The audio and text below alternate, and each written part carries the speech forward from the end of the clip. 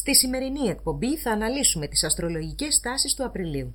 Ένας μήνας, φίλοι μου, καυτός, ενδιαφέρον και σημείο έναρξης προσωπικών και συλλογικών εξελίξεων.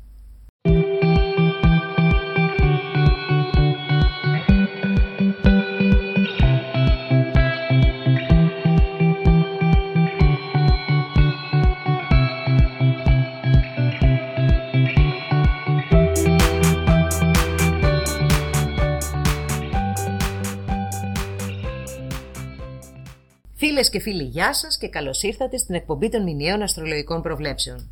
Σήμερα, όπως είπαμε και στην εισαγωγή, μιλάμε για τον Απρίλιο. Ξεκινάει η περίοδος των έκλειψεων και εκπλήξεων φυσικά, αφού κάθε έκλειψη προκαλεί ένα σοκαριστικό γεγονός, το οποίο μας βγάζει από την φυσιολογική, τροχιά των πραγμάτων και μας αναγκάζει να εξελιχθούμε μέσα από τα γεγονότα. Μήνας όμορφος, ανοιξιάτικος, περιέχει και το Πάσχα που όλοι γιορτάζουμε, κάπου μπορεί να πάμε, ερχόμαστε σε επαφή με τα αγαπημένα μας πρόσωπα. Έτσι λοιπόν υπάρχουν αρκετά γεγονότα, αφού θα υπάρξει και αρκετή αλληλεπίδραση. Ας πάμε όμως να δούμε πώς θα εξελιχθούν οι αστρολογικές τάσεις και τι μέλη γενέστε. Λοιπόν, να ξεκινήσουμε πρώτα απ' όλα με τον Ερμή, ο οποίος στις αρχές του μήνα και συγκεκριμένα στις 3 Απριλίου περνάει στο ζώδιο του Ταύρου. Ένα χώρο συντηρητικό, σταθερό και οργανωτικό. Άρα λοιπόν η αντιμετώπιση της καθημερινότητάς μας γίνεται με περισσότερη ψυχραιμία, με περισσότερη οργάνωση, βάζουμε τα πράγματα σε μία σειρά, αλλά δεν έχουμε καθόλου τη δυνατότητα της προσαρμογής μέσα στην ημέρα. Είμαστε λίγο κολλημένοι με αυτό που ήδη γνωρίζουμε και έτσι καθυστερούμε στο να δούμε το καινούριο και να αναλάβουμε μία νέα δράση που θα μας βοηθήσει να ξεφύγουμε και να λύσουμε κάποια προβλήματα.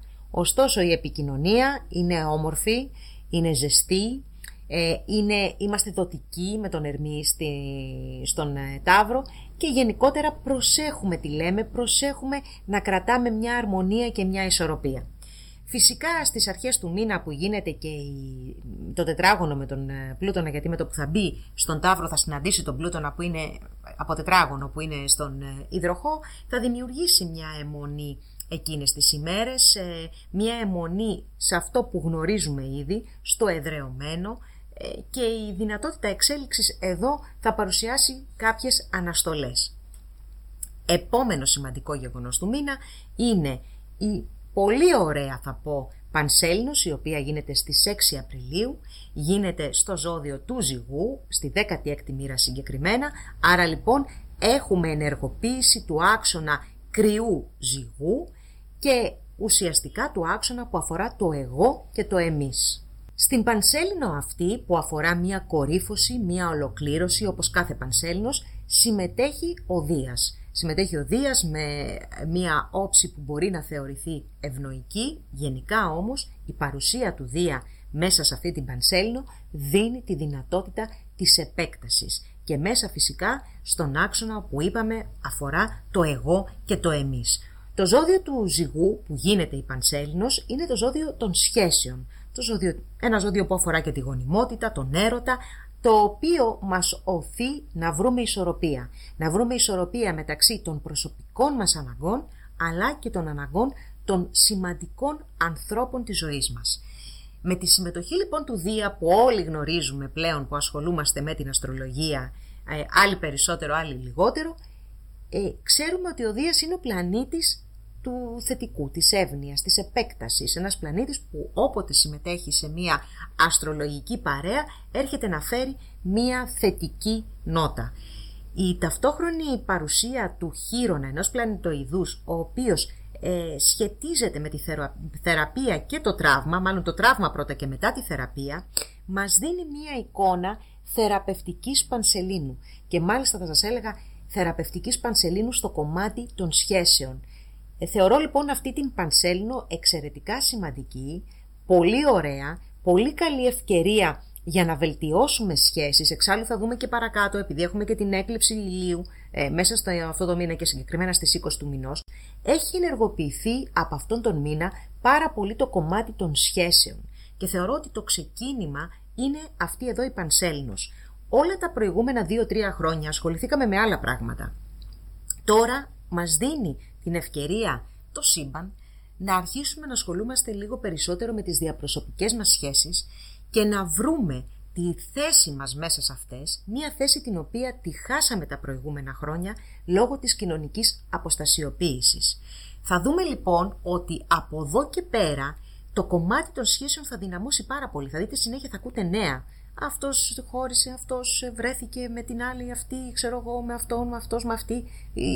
Θα γίνει ένα τέτοιο έτσι, θα γίνει μια τέτοια ενεργοποίηση που γενικά το ενδιαφέρον θα στρέφεται προς τις σχέσεις. Αυτό φυσικά αφορά το διαπροσωπικό, αλλά στο συλλογικό επίπεδο θα δείτε ότι θα ασχοληθούμε πάρα πολύ με το κομμάτι της διπλωματίας, της σχέσεων των κρατών, μέσα όμως από το κομμάτι της διπλωματίας. Είναι μια ευκαιρία που δίνει το σύμπαν. Το θέμα πώς θα το διαχειριστεί η ανθρωπότητα είναι ένα ξεχωριστό κεφάλαιο.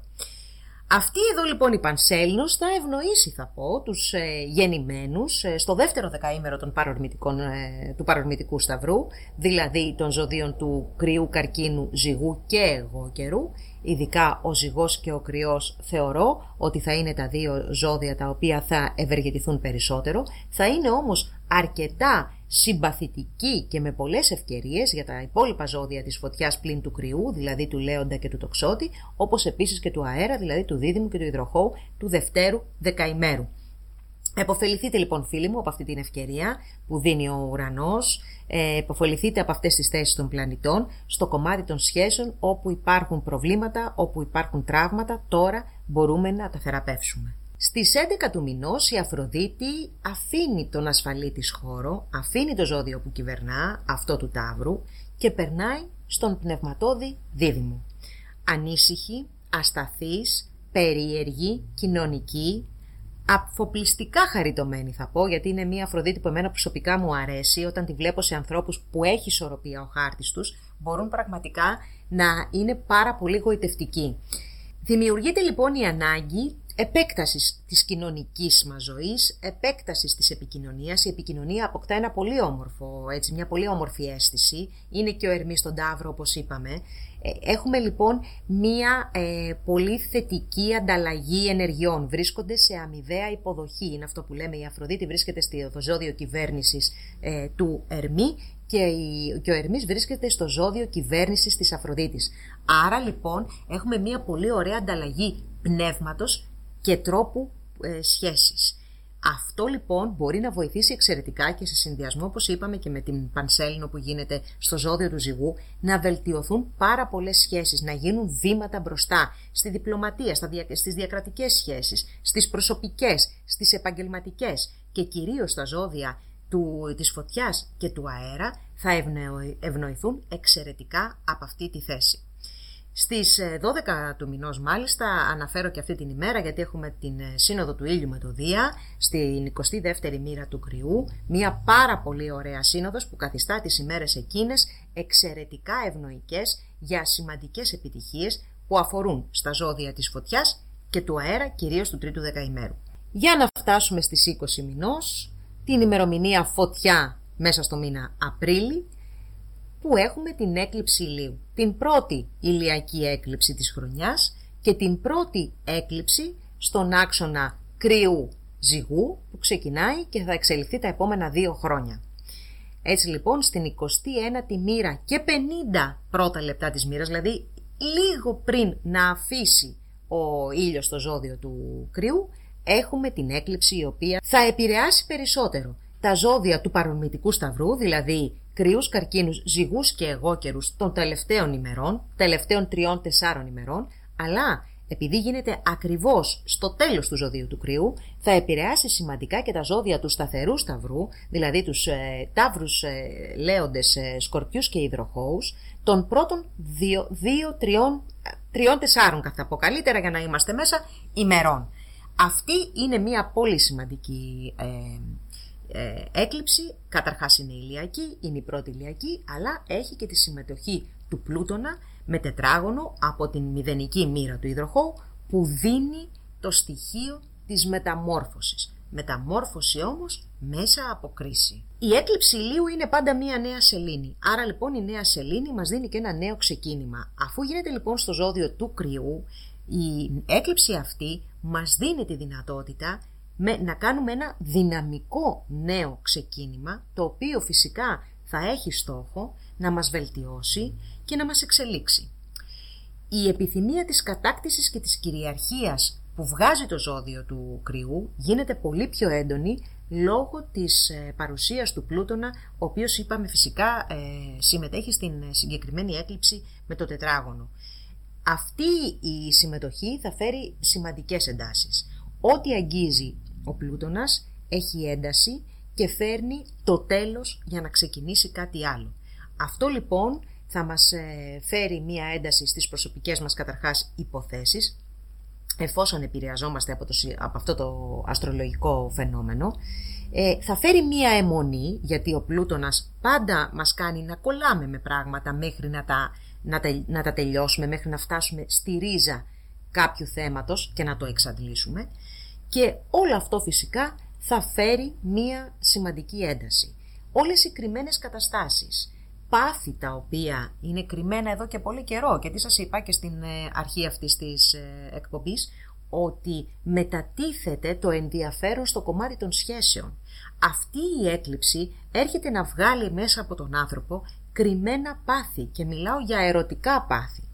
Ακόμα και αν υπάρχουν επιθυμίες σεξουαλικού τύπου, τις οποίες κάποιος καταπιέζει εδώ και χρόνια, είναι κάτι το οποίο δεν μπορεί να το αποδεχτεί παραδείγματος χάρη για τον εαυτό του, εφόσον επηρεάζεται σημαντικά από αυτήν εδώ την έκλειψη, αυτή η δύναμη θα τον κατακλείσει και θα εκφραστεί παρόλες τις αντιστάσεις που μπορεί ο ίδιος να έχει προβάλει για μεγάλο χρονικό διάστημα.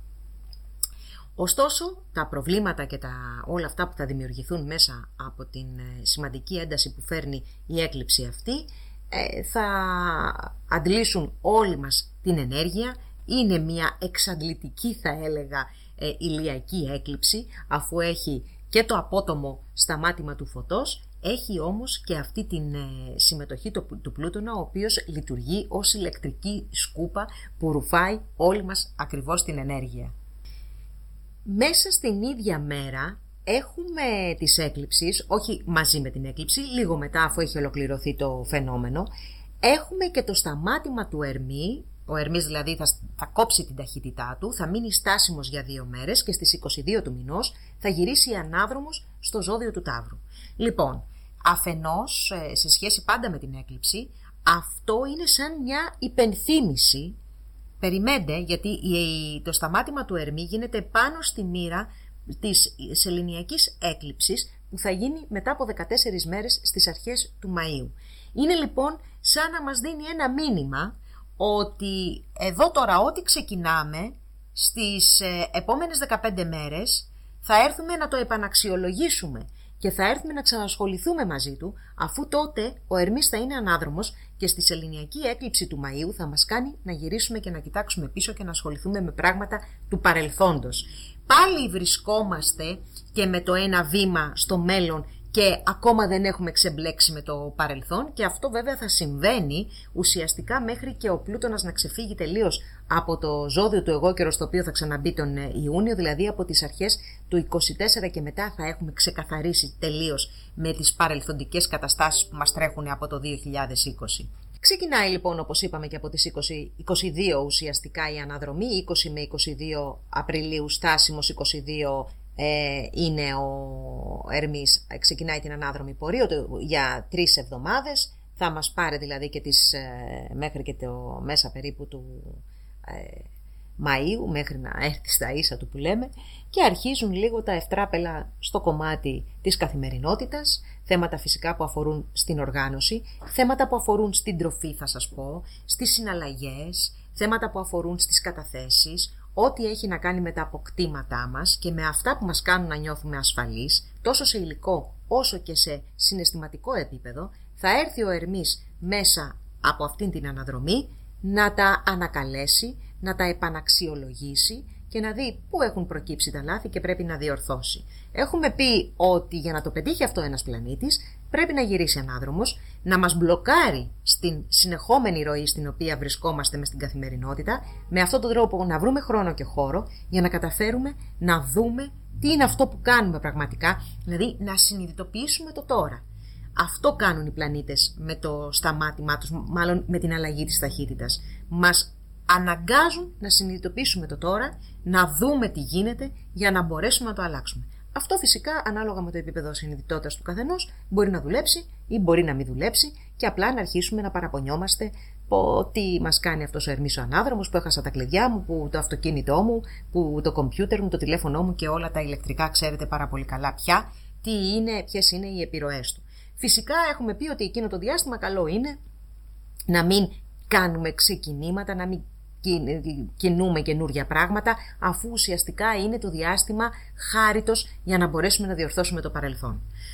Αυτά βέβαια εκείνες τις ημέρες, 20 του μηνός, περνάει μαζί με την έκλειψη, έχει περάσει και ο ήλιος στον Ταύρο και ρίχνουμε κάπως τους ρυθμούς αφού μπαίνουμε σε ένα πιο νοχελικό ζώδιο και αφήνουμε λίγο την ταχύτητα, είναι και ανάδρομος ο Ερμής και ασχολούμαστε λιγάκι με τα πρακτικά ζητήματα και το πώς θα τα οργανώσουμε και πάλι καλύτερα με σκοπό να μας βολέψουν, θα έλεγα, γιατί ο Ταύρος είναι και ένα ζώδιο βολής. Αυτή είναι η γενική εικόνα για τον μήνα Απρίλιο. Πάμε να δούμε τώρα πώς θα εξελιχθούν τα πράγματα για τα 12 ζώδια, όπως πάντα ανά δεκαήμερο. Φίλοι Κρυοί του πρώτου δεκαημέρου. Ο μήνας αυτός είναι αρκετά δυναμικός για εσάς. Ξεκινάει με τον Άρη να βρίσκεται στο ζώδιο του Καρκίνου, μια πάρα πολύ σημαντική διέλευση που έρχεται να χρωματίσει ιδιαιτέρως τουλάχιστον το πρώτο μισό του μήνα αυτού, δηλαδή μέχρι και τις 14 που θα διανύει το πρώτο δεκαήμερο του Καρκίνου, θα σας επηρεάσει άμεσα σε θέματα που αφορούν το σπίτι, την οικογένεια, φυσικά και τα επαγγελματικά, αλλά κυρίως τον οικείο χώρο σας. Λοιπόν, εδώ θα έχουμε κάποιες διαταραχές, θα έλεγα, στις σχέσεις τις οικογενειακές, ακόμα και κάποια θέματα που μπορεί να αφορούν το σπίτι σας, το οίκημα, θέματα δηλαδή που δεν σας αφήνουν και τόσο να ξεκουραστείτε. Είναι μια περίοδος αυτή έντονη, είναι μια περίοδος κούρασης. Τις περισσότερες φορές προκύπτουν και κάποιες μικρές αδιαθεσίες ή μικρά ατυχηματάκια τα οποία απλά μας χαλάνε την καθημερινότητα. Ο Απρίλιος για εσάς είναι επίσης και ένας μήνας σημαντικός για οικονομικά ζητήματα, οικονομικές εξελίξεις και οικονομικές συζητήσεις ή συμφωνίες οι οποίες μπορούν να προκύψουν από τις 3 μέχρι και τις 11 Απριλίου. Να πούμε εδώ ότι η θετική παρουσία της Αφροδίτης στο ζώδιο των Διδύμων από τις 11 μέχρι και τις 19 Απριλίου στην επιρροή του δικού σας δεκαημέρου έρχεται να λιάνει σημαντικά τις διαφορές που μπορεί να προκύψουν στις σχέσεις με τα άτομα του άμεσου περιβάλλοντός σας, αλλά και να σας δώσουν ευκαιρία να γίνετε πιο φιλικός με κάποιους συγγενείς όπως είναι τα αδέρφια, αλλά και γενικότερα συγγενείς εξαίματος, με ανθρώπους της καθημερινότητάς σας και να βελτιώσετε λιγάκι καθημερινές συναλλαγές και το καθημερινό σας πρόγραμμα, το οποίο μπορεί να σας βαραίνει τουλάχιστον για το πρώτο μισό του μήνα. Από την άλλη, ο Πλούτονας μέσα από το ζώδιο του υδροχόου αναδιομορφώνει το κοινωνικό δίκτυο των γεννημένων τις πρώτες 2 μέρες του ζωδίου. Πάμε στο δεύτερο δεκαήμερο. Χρόνια σας πολλά, μια νέα γενέθλια χρονιά ξεκινάει και ξεκινάει, φίλοι μου, με μια πολύ ωραία πανσέλινο. Έχουμε πει ότι όταν κατά τη διάρκεια των γενεθλίων μας προκύπτει πανσέλινος, αυτό σημαίνει ότι η χρονιά που έρχεται είναι η χρονιά που θερίζουμε τους καρπούς όσων έχουμε σπείρει τα προηγούμενα χρόνια. Και αυτή η πανσέλινος, φίλοι μου, είναι μία πανσέλινος θετική που δίνει τη δυνατότητα εξέλιξης σε θέματα διαπροσωπικών σχέσεων, επαγγελματικά, προσωπικής κατάστασης, φυσικής κατάστασης, θέματα θεραπείας επίσης, γιατί βρίσκεται και ο χείρονας εκεί στο δικό σας το ζώδιο και στο δεκαήμερο, που δείχνει ότι θέματα που αφορούν νοσήματα, είτε ψυχικά είτε σωματικά, αλλά και άλλου είδους θεραπείες που μπορεί να αφορούν κάποιες σχέσεις, κάποιες τραυματισμένες σχέσεις, θα μπορέσετε μέσα από αυτή την πολύ όμορφη πανσέλινο να κινητοποιηθείτε και να έχετε πολύ θετικά αποτελέσματα. Έχει επίσης και το κομμάτι το οικονομικό πάρα πολύ μεγάλη βαρύτητα για τον Απρίλιο. Ο Ερμής που βρίσκεται στο ζώδιο του Ταύρου μέχρι και τις 20 θα κινείται ορθώς. Άρα λοιπόν μέχρι και τότε θα μπορείτε να κάνετε συμφωνίες, να αρθείτε σε συναλλαγές και να ολοκληρώσετε οικονομικές κινήσεις και δραστηριότητες που έχετε κατά νου. Από εκεί και πέρα όμως, από τις 20 εγώ θα σας πω και όχι από τις 22, γιατί 20 με 22 είπαμε είναι στάσιμος, αρχίζει ένα διάστημα που καλό θα ήταν να το εκμεταλλευτείτε για έρευνα και επαναξιολόγηση, παρά για το ξεκίνημα νέων οικονομικών δραστηριοτήτων. Επίσης να πούμε ότι είναι πολύ πιθανό χρήματα που μπορεί να περιμένετε να καθυστερήσουν ή ακόμα να καθυστερήσουν έγγραφα τα οποία θα σας βοηθήσουν να πάρετε κάποια χρήματα. Από τις 14 επίσης του μηνός και μετά να πούμε ότι ο Άρης μετατίθεται στο δεύτερο δεκαήμερο του καρκίνου, άρα επηρεάζει το δικό σας το δεκαήμερο, και εδώ μέχρι και το τέλος του μήνα έρχεται μία αναστάτωση μέσα στον οικογενειακό χώρο, ακόμα και κάποιες ζημιές ή άλλες δραστηριότητες μέσα στο σπίτι σας, οι οποίες σας αναστατώνουν και δεν σας αφήνουν και σε πολύ ησυχία. Είναι ένα λίγο έτσι δύσκολο διάστημα αυτό, όμως ευτυχώς η Αφροδίτη τουλάχιστον από τις 19 μέχρι και τις 29 στον πολύ φιλικό για εσάς δίδυμο έρχεται να λιάνει, έρχεται να εξομαλύνει κάποιες δύσκολες καταστάσεις, αλλά και να δώσει και τη δυνατότητα να φτιάξετε ένα πιο όμορφο κοντινό περιβάλλον. Να πούμε επίσης ότι αυτός είναι και ο τελευταίος μήνας που ο Δίας ευνοεί το δικό σας δεκαήμερο. Είπαμε ότι για σας ήταν λίγο γρήγορος στο πέρασμα, άρα λοιπόν τουλάχιστον εσείς που είστε γεννημένοι τις τελευταίες μέρες κοντά στις 9 Απριλίου μπορείτε ακόμα να εκμεταλλευτείτε αυτή την εύνοια και να περάσετε πάρα πολύ όμορφα, τουλάχιστον μέχρι και τις 15, παρότι στις αρχές ήδη στις 4 Απριλίου αποχωρεί και περνάει στο τρίτο. Η εύνοια όμως για τις τελευταίες ημέρες υπάρχει ακόμα. Με προσοχή να κινηθείτε οι γεννημένοι 1η και 2 Απριλίου, γιατί κάποιες ξαφνικές δυσάρεστες καταστάσεις ενδέχεται να σας αναστατώσουν. Χρόνια πολλά και σε εσάς που ανήκετε στο τρίτο δεκαήμερο, και για εσάς τα γενέθλια φέτος πάρα πολύ σημαντικά. Θα πω ότι είναι κομματάκι πιο εύκολα για τους γεννημένους στις αρχές του δεκαημέρου μέχρι και τη μέση και λίγο πιο προκλητικά για εσάς που είστε γεννημένοι τις 2-3 τελευταίες ημέρες.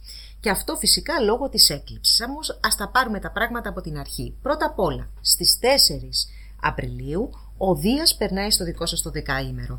Άρα μέχρι και τις 11, αν θυμάμαι καλά, Μαΐου, που θα περάσει στο ζώδιο του Ταύρου, έχετε τη δυνατότητα να εκμεταλλευτείτε την εύνοιά του και να προχωρήσετε σε λίγο πιο έτσι μεγάλα βήματα προς τα μπροστά σε ό,τι αφορά σε όλα τα επίπεδα της ζωής, τόσο στο προσωπικό, στο επαγγελματικό, στο κοινωνικό, όπου θέλετε επίπεδο της ζωής σας.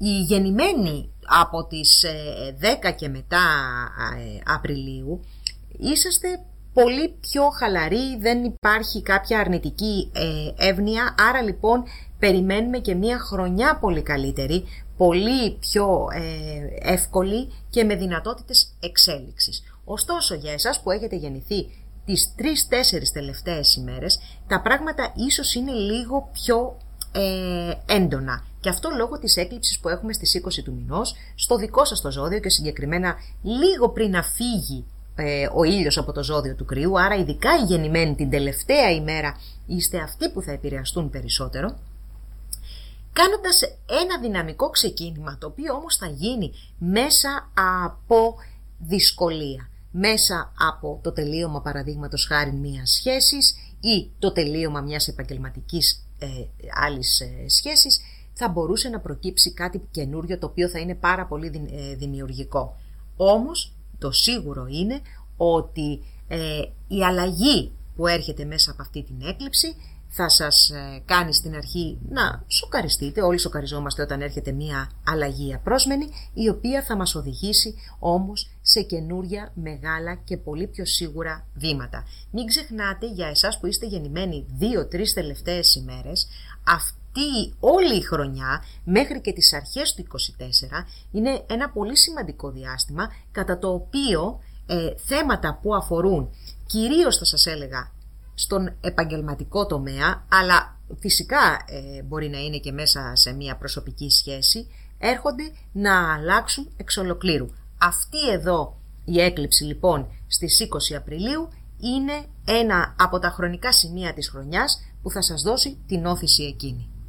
Μην ξεχνάτε όμως ότι για αυτό το μήνα υπάρχει η θετική επιρροή του Δία που μπορεί να βοηθήσει να ανταπεξέλθετε σε πολύ σημαντικά θέματα με σχετικά μεγαλύτερη ευκολία. Και αυτό, φίλοι μου, είναι ένα βαντάζ.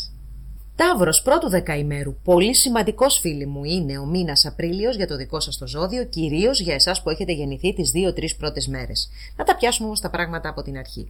Καταρχάς, μιλάμε για μία περίοδο που κατά τις τουλάχιστον 11-12 ημέρες η θετική επιρροή του Ερμή, ο οποίος βρίσκεται στο δικό σας το ζώδιο και βοηθάει την αυτοέκφραση, δίνει και λύσεις σε θέματα πρακτικής φύσεως, όπως επίσης δίνει και μια καλή αίσθηση για τις διαπροσωπικές σχέσεις, μια πολύ καλή επικοινωνία η οποία βοηθάει να βρεθεί κοινός τόπος συνεννόησης και ενδιαφέροντος, με αποτέλεσμα φυσικά να εξελιχθούν οι καταστάσεις σας. Από την άλλη έχουμε και την Αφροδίτη στο ζώδιο των Διδύμων, που στο κομμάτι από τις 11 μέχρι και τις 19 Απριλίου να βοηθάει τον οικονομικό σας τομέα. Θα μπορέσετε λοιπόν, θεωρώ, μέσα στο πρώτο 15ήμερο του Απριλίου, ίσως και μέχρι, αλλά επειδή στις 20 είναι η έκλειψη, γι' αυτό δεν σας πάω μέχρι εκεί, να κάνετε κάποιες πολύ σημαντικές καλές επαφές που αφορούν θέματα επαγγελματικής οικονομικής φύσεως, αλλά και συναισθηματικά.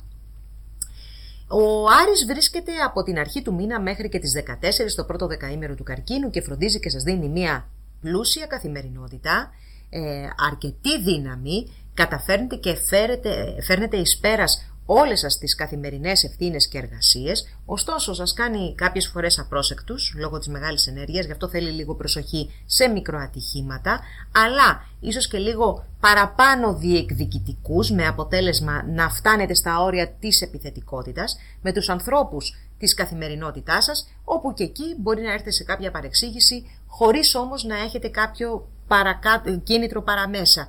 Απλά όλο αυτό γίνεται γιατί δεν μπορείτε κάποιες φορές να ελέγξετε την ενέργεια που έχετε εκείνο το διάστημα.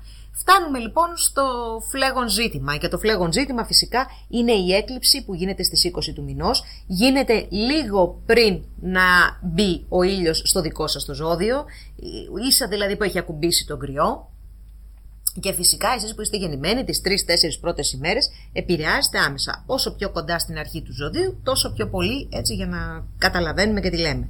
Λοιπόν, μέσα από προκλητικά γεγονότα έρχονται καταστάσεις οι οποίες θα βοηθήσουν στην αυτοεξέλιξη και στην αυτοβελτίωση. Και τα γεγονότα αυτά φυσικά αφορούν διαπροσωπικές σχέσεις, επαγγελματικά ζητήματα, αλλά και την ίδια τη φυσική κατάσταση. Επειδή, όπως είπαμε και στην εισαγωγή, ο Πλούτονας συμμετέχει σε αυτό το αστρονομικό καταρχάς και αστρολογικό φαινόμενο, υπάρχει πάθος, υπάρχει βάθος, υπάρχει δράμα πολλές φορές, και αυτό το αναφέρω κυρίως για το κομμάτι των σχέσεων, όπου εδώ πιστεύω περισσότερο θα δούμε να παίζεται το μεγαλύτερο, έτσι, παιχνίδι. Και επειδή για εσάς το επαγγελματικό είναι κάτι, ή η κοινωνική θέση, μπορεί να είναι και τα δύο, μπορεί σε κάποιες περιπτώσεις να είναι συνυφασμένα, σε κάποιες άλλες να είναι δύο ξεχωριστά πράγματα. Πάντως αυτό το κομμάτι είναι ο τομέας της ζωής που θα επηρεαστεί περισσότερο και θα σας δώσει τα μεγαλύτερα γεγονότα και μέσα από αυτά θα εξελιχθείτε. Σαφέστατα είναι μια περίοδος που θα πρέπει να έχετε απόλυτη συνείδηση των πράξεών σας, αλλά και των πράξεων των άλλων, για να καταλαβαίνετε πώς θα πρέπει να αντιδράσετε σωστότερα για δικό σας όφελος. Δεύτερο δεκαήμερο. Πολύ θετικά ξεκινάει ο Απρίλιος, αφού η Αφροδίτη βρίσκεται στο δικό σας ζώδιο και δεκαήμερο τις πρώτες 2-3 μέρες. Έτσι λοιπόν, εσείς που είστε γεννημένοι προς το τέλος του δεκαήμερου, δηλαδή προς τις 10 Μαΐου, έχετε την ευνοιά της, έχετε την καλή διάθεση, εκπέμπετε αρκετή γοητεία και λάμψη, και έτσι καταφέρνετε μαζί και με τον Ερμή που βρίσκεται από τις 11 του μηνός και μετά στο δικό σας το δεκαήμερο, πραγματικά να ελκύετε ανθρώπους γύρω σας, να έχετε μια πολύ καλή έναν έμφυτο τρόπο επικοινωνίας, ο οποίος σας βοηθάει να φέρνει τους ανθρώπους κοντά σας και να είναι με θετική όμως στάση προς εσάς. Αυτό φυσικά τόσο επαγγελματικά όσο και κοινωνικά, φιλικά συναισθηματικά μπορείτε να το εκμεταλλευτείτε και να προσεγγίσετε τα άτομα που θέλετε για κάποιο λόγο να φέρετε πιο κοντά σας. Από τις 14 του μηνός και μετά έχουμε τον Άρη να βρίσκεται στο φιλικό καρκίνο και να σας δίνει αρκετή διάθεση για διεκδίκηση, για δράση μέσα στην καθημερινότητα. Καταφέρνετε και φέρνετε εις πέρας πάρα πολλά πράγματα που βρίσκονται μέσα στο ημερήσιο πρόγραμμά σας. Λίγο προσοχή σε μικρά ατυχηματάκια, κυρίως κατά τις μετακινήσεις, αλλά και σε κάποια λεκτικά ατυχηματάκια, κυρίως με τους ανθρώπους του άμεσου περιβάλλοντος. Να πούμε ότι από τις 11 μέχρι και τις 19 η Αφροδίτη ευνοεί το κομμάτι των οικονομικών, εκτός του να πάτε και να αγοράσετε τα πιο ακριβά και όμορφα πράγματα που υπάρχουν έξω, και ξέρω ότι αυτό είναι η ειδικότητά σας, μπορείτε να κάνετε και μια καλύτερη διαχείριση, έτσι ώστε να έχετε και κάποια χρήματα για πιο μετά, γιατί σίγουρα μέσα σε αυτό το διάστημα κάποιο δωράκι, κάποιο μπόνους, κάποιο εξτραδάκι μπορεί να μπει στο πορτοφόλι σας.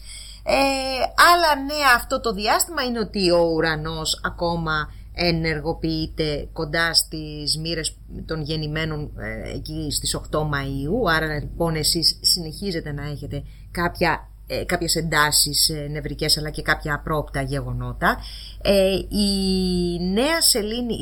Η πανσέλινος που γίνεται στις 6 του μηνός στο ζώδιο, μάλλον στον άξονα του ζυγού Κρυού, είναι μια πανσέλινος που περισσότερο για εσάς θα δράσει σε υποσυνείδητο επίπεδο, αλλά είναι πάρα πολύ καλή για τον ψυχολογικό σας τομέα, για την ψυχική σας κατάσταση. Είναι πολύ καλή για θεραπεία αν βρίσκεστε σε μια κατάσταση έτσι υγείας η οποία απαιτεί θεραπεία. Επίσης θα σας έλεγα ότι αυτό το διάστημα είναι καλό για να ασχοληθείτε με τα εσώψυχά σας και να έρθετε σε μια επικοινωνία με τον εαυτό σας. Λίγο προσοχή αυτό το διάστημα γεννημένοι 6 με 9 Μαΐου, όπου εδώ μπορεί να έχουμε κάποιες περιπτώσεις κόπωσης παραπάνω ή κάποιες αναστολές και κάποια εμπόδια σε προσωπικές υποθέσεις που φέρνουν την εξέλιξή τους πιο πίσω. Μπορεί να έχετε απαλλαγή από τον χρόνο εδώ και αρκετό διάστημα, ακόμα όμως δεν έχει απελευθερωθεί τελείως ο δρόμος σας για να τα κάνετε όλα πρόσκοπτα. Υπάρχει ο ουρανός ο οποίος βάζει αυτά τα εμπόδια έτσι ξαφνικά. Και για να περάσουμε στο πιο σημαντικό κομμάτι αυτού του μήνα για το δικό σας δεκαήμερο, που είναι φυσικά η αναδρομή του Ερμή στο δικό σας δεκαήμερο. Και συγκεκριμένα από τις 20 μέχρι τις 22 σταματάει την ταχύτητά του, είναι στάσιμος, και από τις 22 ξεκινάει η αναδρομή, και εδώ λοιπόν αρχίζουν οι καθυστερήσεις και οι αναβολές σε θέματα προσωπικών υποθέσεων, διαπροσωπικών σχέσεων, επαγγελματικών, ένα διάστημα 3 εβδομάδων που θα σας δώσει το χρόνο για να κάνετε αναθεώρηση των πεπραγμένων των τελευταίων 3 μηνών στους τομείς που προαναφέραμε. Ωστόσο, ο Ερμής ο Ανάδρομος πάντα προδιαθέτει για επιστροφές από το παρελθόν, ανθρώπων, καταστάσεων, υποθέσεων, προτάσεων, γενικά μία επιστροφή του παρελθόντος που θα σας βοηθήσει να δείτε αν έχετε πάρει τις σωστές αποφάσεις τους τελευταίους 3 μήνες. Παρ' όλα αυτά όμως πάντα η αναδρομή του Ερμή συνδέεται με διάφορα ευτράπελα, όπως λάθος τηλέφωνα, λάθος χάνουμε πράγματα, βρίσκουμε όμως και πράγματα που έχουμε χάσει στο παρελθόν, και φυσικά παρεξηγήσεις που μπορεί να προκύψουν με τον ανάδρομο Ερμή και διάφορες βλάβες ηλεκτρονικά, ηλεκτρικά, κίνηση, επικοινωνία. Έτσι, σε αυτά φυσικά και θα πληγείτε περισσότερο, όπως και στο κομμάτι των επανασυνδέσεων θα είσαστε οι πρωτοπόροι του ζωδιακού. Με την Αφροδίτη στο δεκαήμερό σας, φίλοι Ταύροι του τρίτου δεκαημέρου, σαφέστατα ο μήνας δεν μπορεί παρά να είναι όμορφος, τουλάχιστον μέχρι και τις 11 του μηνός που θα έχετε την επιρροή της. Η Αφροδίτη αγαπά το δικό σας το ζώδιο, το κυβερνάει εξάλλου, είναι ο κυβερνήτης σας, και πάντα όταν έρχεται στο ζώδιο που μας αφορά και στο δεκαήμερο είναι η περίοδος εκείνη που έχουμε μια καλή διάθεση, που θέλουμε να ανανεωθούμε, που ομορφαίνουμε, που ψωνίζουμε, καταναλώνουμε γενικότερα, όχι μόνο στα ψώνια, και στο φαγητό θα πούμε εδώ. Η προτίμησή μας έτσι για πιο παχιά και γλυκά φαγητά και τροφές γενικότερα είναι πάντα αυξημένη. Λοιπόν, όμως είναι μία φορά το χρόνο η επίσκεψή της και οφείλουμε να την κάνουμε υπερήφανη και να την καλοδεχτούμε όπως πρέπει. Άρα λοιπόν ξεκινάει πάρα πολύ ωραία ο μήνας. παρότι γενικά έχετε μία εσωστρέφεια μέσα στον Απρίλιο, και αυτό είναι κάτι που συνήθως συμβαίνει αφού είναι ο μήνας και το διάστημα εκείνο πριν από τα γενέθλια, το οποίο συνδέεται γενικότερα με μία υπαναχώρηση στη δράση μας, μία συντήρηση δυνάμεων, προκειμένου να βγούμε ξανά στο φως από τα γενέθλιά μας και μετά. Αυτό μπορεί να γίνεται ασυνείδητα σε κάποιες περιπτώσεις, σε κάποιες άλλες συνειδητά, όταν γίνεται και μία ανασκόπηση της γενέθλιας χρονιάς και θέτονται στόχοι για παρακάτω, για καινούργια επιτεύγματα. Να πούμε ότι η έκλειψη που γίνεται στο ζώδιο του Κρυού δεν είναι μία έκλειψη η οποία επηρεάζει άμεσα εσάς. Παρόλα αυτά όμως, σε θέματα ψυχολογικής, ψυχικής κατάστασης ή άλλα θέματα υγείας ή και συνθήκες εργασίας μπορεί να προκύψουν μέσα από αυτήν εδώ την έκλειψη, χωρίς όμως, το ξαναλέω, να είστε εσείς οι οποίοι επηρεάζετε περισσότερο. Για μένα, για το δικό σας το δεκαήμερο, αυτός είναι ένα πολύ όμορφος μήνας, έχει το ρομαντικό, το όμορφο, το στοιχείο εκείνο που δίνει τη δυνατότητα τουλάχιστον μέχρι και τις διακοπές του Πάσχα να περάσετε πάρα πολύ όμορφα. Πρώτο δεκαήμερο Διδύμων. Φίλοι, συνάδελφοι δίδυμοι, λοιπόν, μπαίνει λίγο παράξενα ο Απρίλιος για εσάς. Πρώτα απ' όλα να πούμε ότι ο Κρόνος βρίσκεται στους Ιχθύς πλέον κανονικά, άρα λοιπόν οι πιέσεις στο κομμάτι το επαγγελματικό και σε κάποιες περιπτώσεις ακόμα και στο οικογενειακό έχουν ξεκινήσει για το δικό σας το δεκαήμερο. Εδώ βέβαια θα μπορούσε να είναι και ένας υψηλός στόχος τον οποίο έχετε βάλει και μοχθείτε πραγματικά για να τον πετύχετε. Γενικότερα όμως ίσως έχετε αρχίσει να συνειδητοποιείτε ότι η αντιμετώπιση των ανθρώπων με ισχύ, των ανώτερών σας ή γενικά αυτών που αντιπροσωπεύουν την αρχή για εσάς, είναι λίγο πιο αποστασιοποιημένη, είναι λίγο πιο απόμακρη και όχι τόσο φιλική. Οπότε καλό θα είναι όλη αυτή τη χρονιά με ανθρώπους τέτοιους είδους ή ακόμα και οργανισμούς, συστήματα, να είστε κι εσείς πιο επιφυλακτικοί. Ο μήνας τώρα ο συγκεκριμένος ξεκινάει με αρκετά έξοδα, πολλή δουλίτσα, υπάρχουν λεφτά δηλαδή, τα έξοδα δεν γίνονται μόνο έξοδα, έρχονται και έσοδα, όμως ό,τι και να μπει μέσα δεν πρόκειται να μείνει τίποτα, αφού ο Άρης μέχρι και τις 14 από το ζώδιο του Καρκίνου και συγκεκριμένα από το πρώτο δεκαήμερο δημιουργεί αυτό το έντονο ρεύμα εσόδου-εξόδου των χρημάτων, το οποίο αφήνει τελικά το πορτοφόλι άδειο, ωστόσο έχετε καταφέρει και έχετε κλείσει όλες τις τρύπες. Η Αφροδίτη τώρα είναι το θετικό νέο μέσα στο μήνα που έρχεται, αφού στις 11 του μηνός μπαίνει στο ζώδιο των Διδύμων και μέχρι και τις 19 θα παραμείνει στο δικό σας το δεκαήμερο. Μια πολύ όμορφη περίοδος, μια περίοδος που υπόσχεται μια καλή διάθεση, μια αναζωογόνηση, αναγέννηση της εξωτερικής εμφάνισης καταρχάς, η οποία θα πω ότι αν δεν έχει προέλθει από τον εσωτερικό κόσμο δεν μπορεί να είναι επιτυχημένη, και επειδή συνήθως η Αφροδίτη ανεβάζει τη διάθεση, γι' αυτό και επιχειρούμε να βελτιωθούμε και εξωτερικά. Αυξάνει επίσης την επιθυμία για κοινωνικότητα, για τη σύναψη σχέσεων πολλαπλών μορφών, και είναι μια πολύ καλή εποχή για να εκμεταλλευτείτε αυτή την πολύ θετική εικόνα που βγάζετε προς τα έξω σε κάποιες συναντήσεις, επαφές, οι οποίες μπορεί να είναι επαγγελματικές ή άλλες, και να βοηθήσει την εξέλιξη των προσωπικών σας υποθέσεων.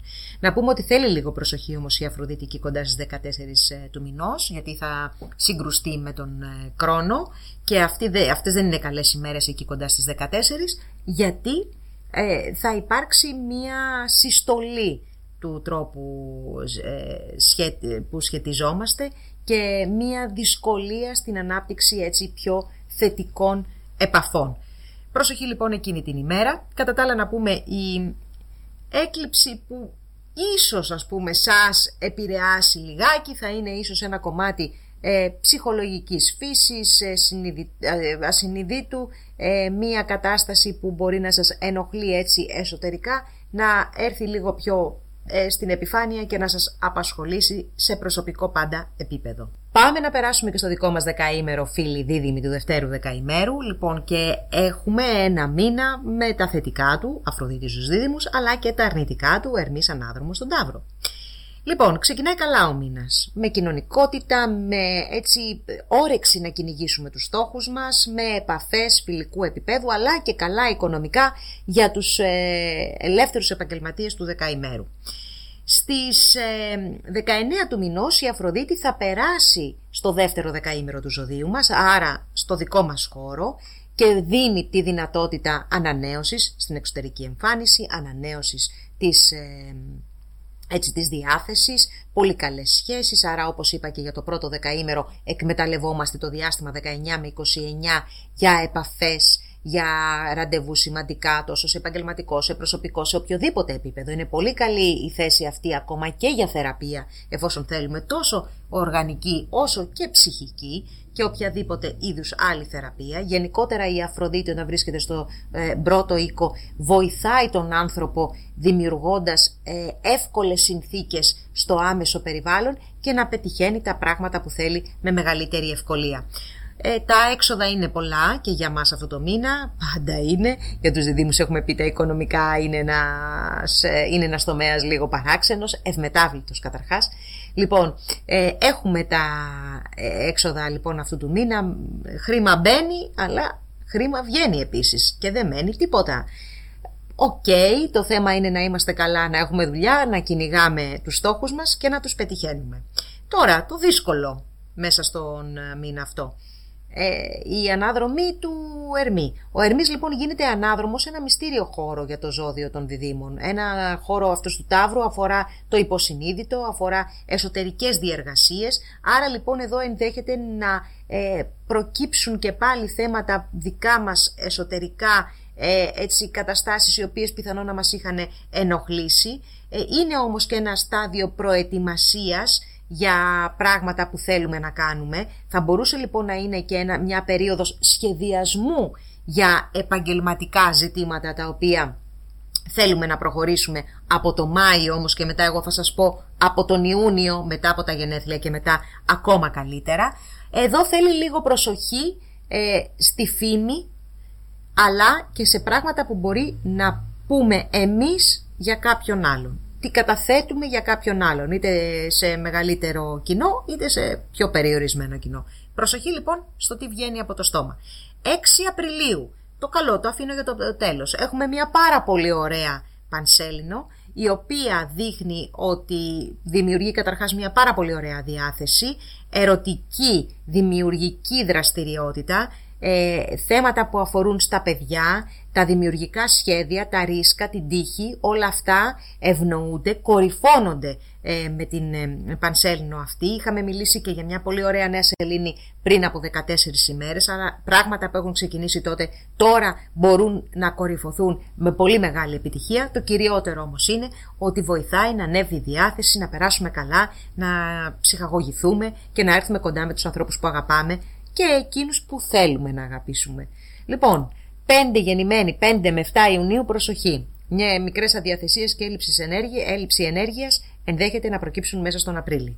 Τρίτο δεκαήμερο, και εδώ το μεγαλύτερο νέο είναι η έλευση του Δία στο τρίτο δεκαήμερο του Κρυού. Μια αρκετά καλή θέση, θετική, με ευκαιρίες που δημιουργούνται, φίλοι μου, μέσα στον κοινωνικό σας περίγυρο, μέσα στο φιλικό σας περιβάλλον, θέματα που αφορούν σε ομάδες, συλλόγους, γενικά ό,τι έχει να κάνει με το ομαδικό, με τις δραστηριότητες τις ομαδικές, αλλά και τα οικονομικά των ελεύθερων επαγγελματιών έρχονται να ανθίσουν μέσα στον Απρίλιο. Ένα άλλο θέμα το οποίο είναι πάρα πολύ βασικό είναι ότι αναβιώνει η ελπίδα. Αναβιώνουν τα σχέδια, αναβιώνει η όρεξη για να κυνηγηθούν αυτοί οι στόχοι που έχετε θέσει, και όλο αυτό δημιουργεί μια πάρα πολύ καλή διάθεση. Να πούμε ότι το διάστημα το πιο δυνατό είναι από τις 10 μέχρι και τις 20 Απριλίου, που υπάρχει μεγαλύτερη ενέργεια και όρεξη για κατάκτηση των στόχων. Γενικά είναι ένας καλός μήνας. Προσοχή, οι γεννημένοι 17 με 18 Ιουνίου, λόγω της θέσης του Ποσειδώνα, ο οποίος όμως δεν ενεργοποιείται αρνητικά, απλά βγάζει έτσι μια πιο χαλαρή διάθεση, σας απομακρύνει ίσως από την ενέργεια να κυνηγήσετε κάτι, δεν είναι απαραίτητα κακό αυτό. Και οι γεννημένοι 15 με 16 Ιουνίου, που ζουν λιγάκι σε ένα όχι δύσκολο διάστημα, σε ένα πολύ βαρύ διάστημα από άποψη ευθυνών, αλλά και γεγονότα που συμβαίνουν και δεν σας αφήνουν ελεύθερο χρόνο, με αποτέλεσμα να νιώθετε κάπως κουρασμένοι. Όλα αυτά παρέρχονται φυσικά με το πέρας του Απριλίου. Γενικά δεν θα πούμε ότι είναι ένας άσχημος μήνας, είναι ένας μήνας ο οποίος και στο τελείωμά του γίνεται ακόμα πιο γλυκός, αφού η Αφροδίτη περνάει στο τρίτο δεκαήμερο των Διδύμων, τις 2 τελευταίες ημέρες, αλλά μάλλον αυτή την ενέργεια, τουλάχιστον οι περισσότεροι, θα τη βιώσετε στις αρχές του Μαΐου, δηλαδή την καλή διάθεση, την καλυτέρευση των σχέσεων, την ανανέωση της εξωτερικής εμφάνισης, και εμείς θα αναφερθούμε σε αυτό περισσότερο στο μηνιαίο του Μαΐου.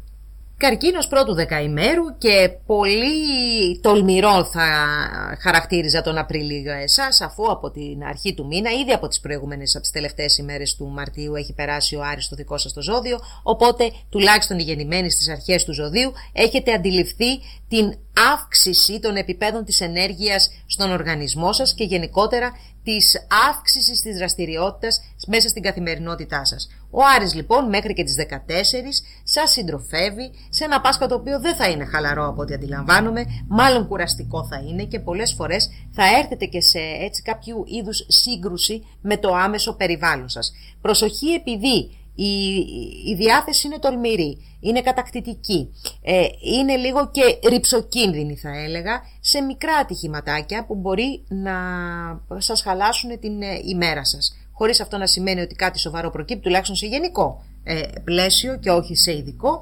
Θέλει προσοχή οι πρώτες 2 εβδομάδες του Απριλίου για τα θέματα που αναφέραμε.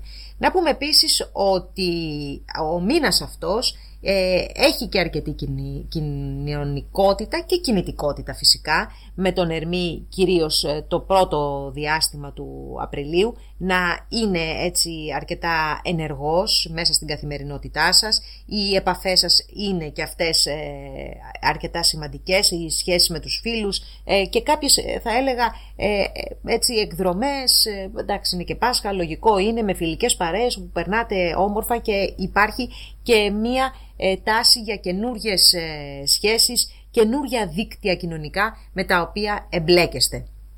Από τις 14 του μηνός και μετά, πολύ πιο ήρεμα τα πράγματα, μπαίνετε πλέον σε ένα πρόγραμμα έτσι πιο χαλαρό, πιο φυσιολογικό.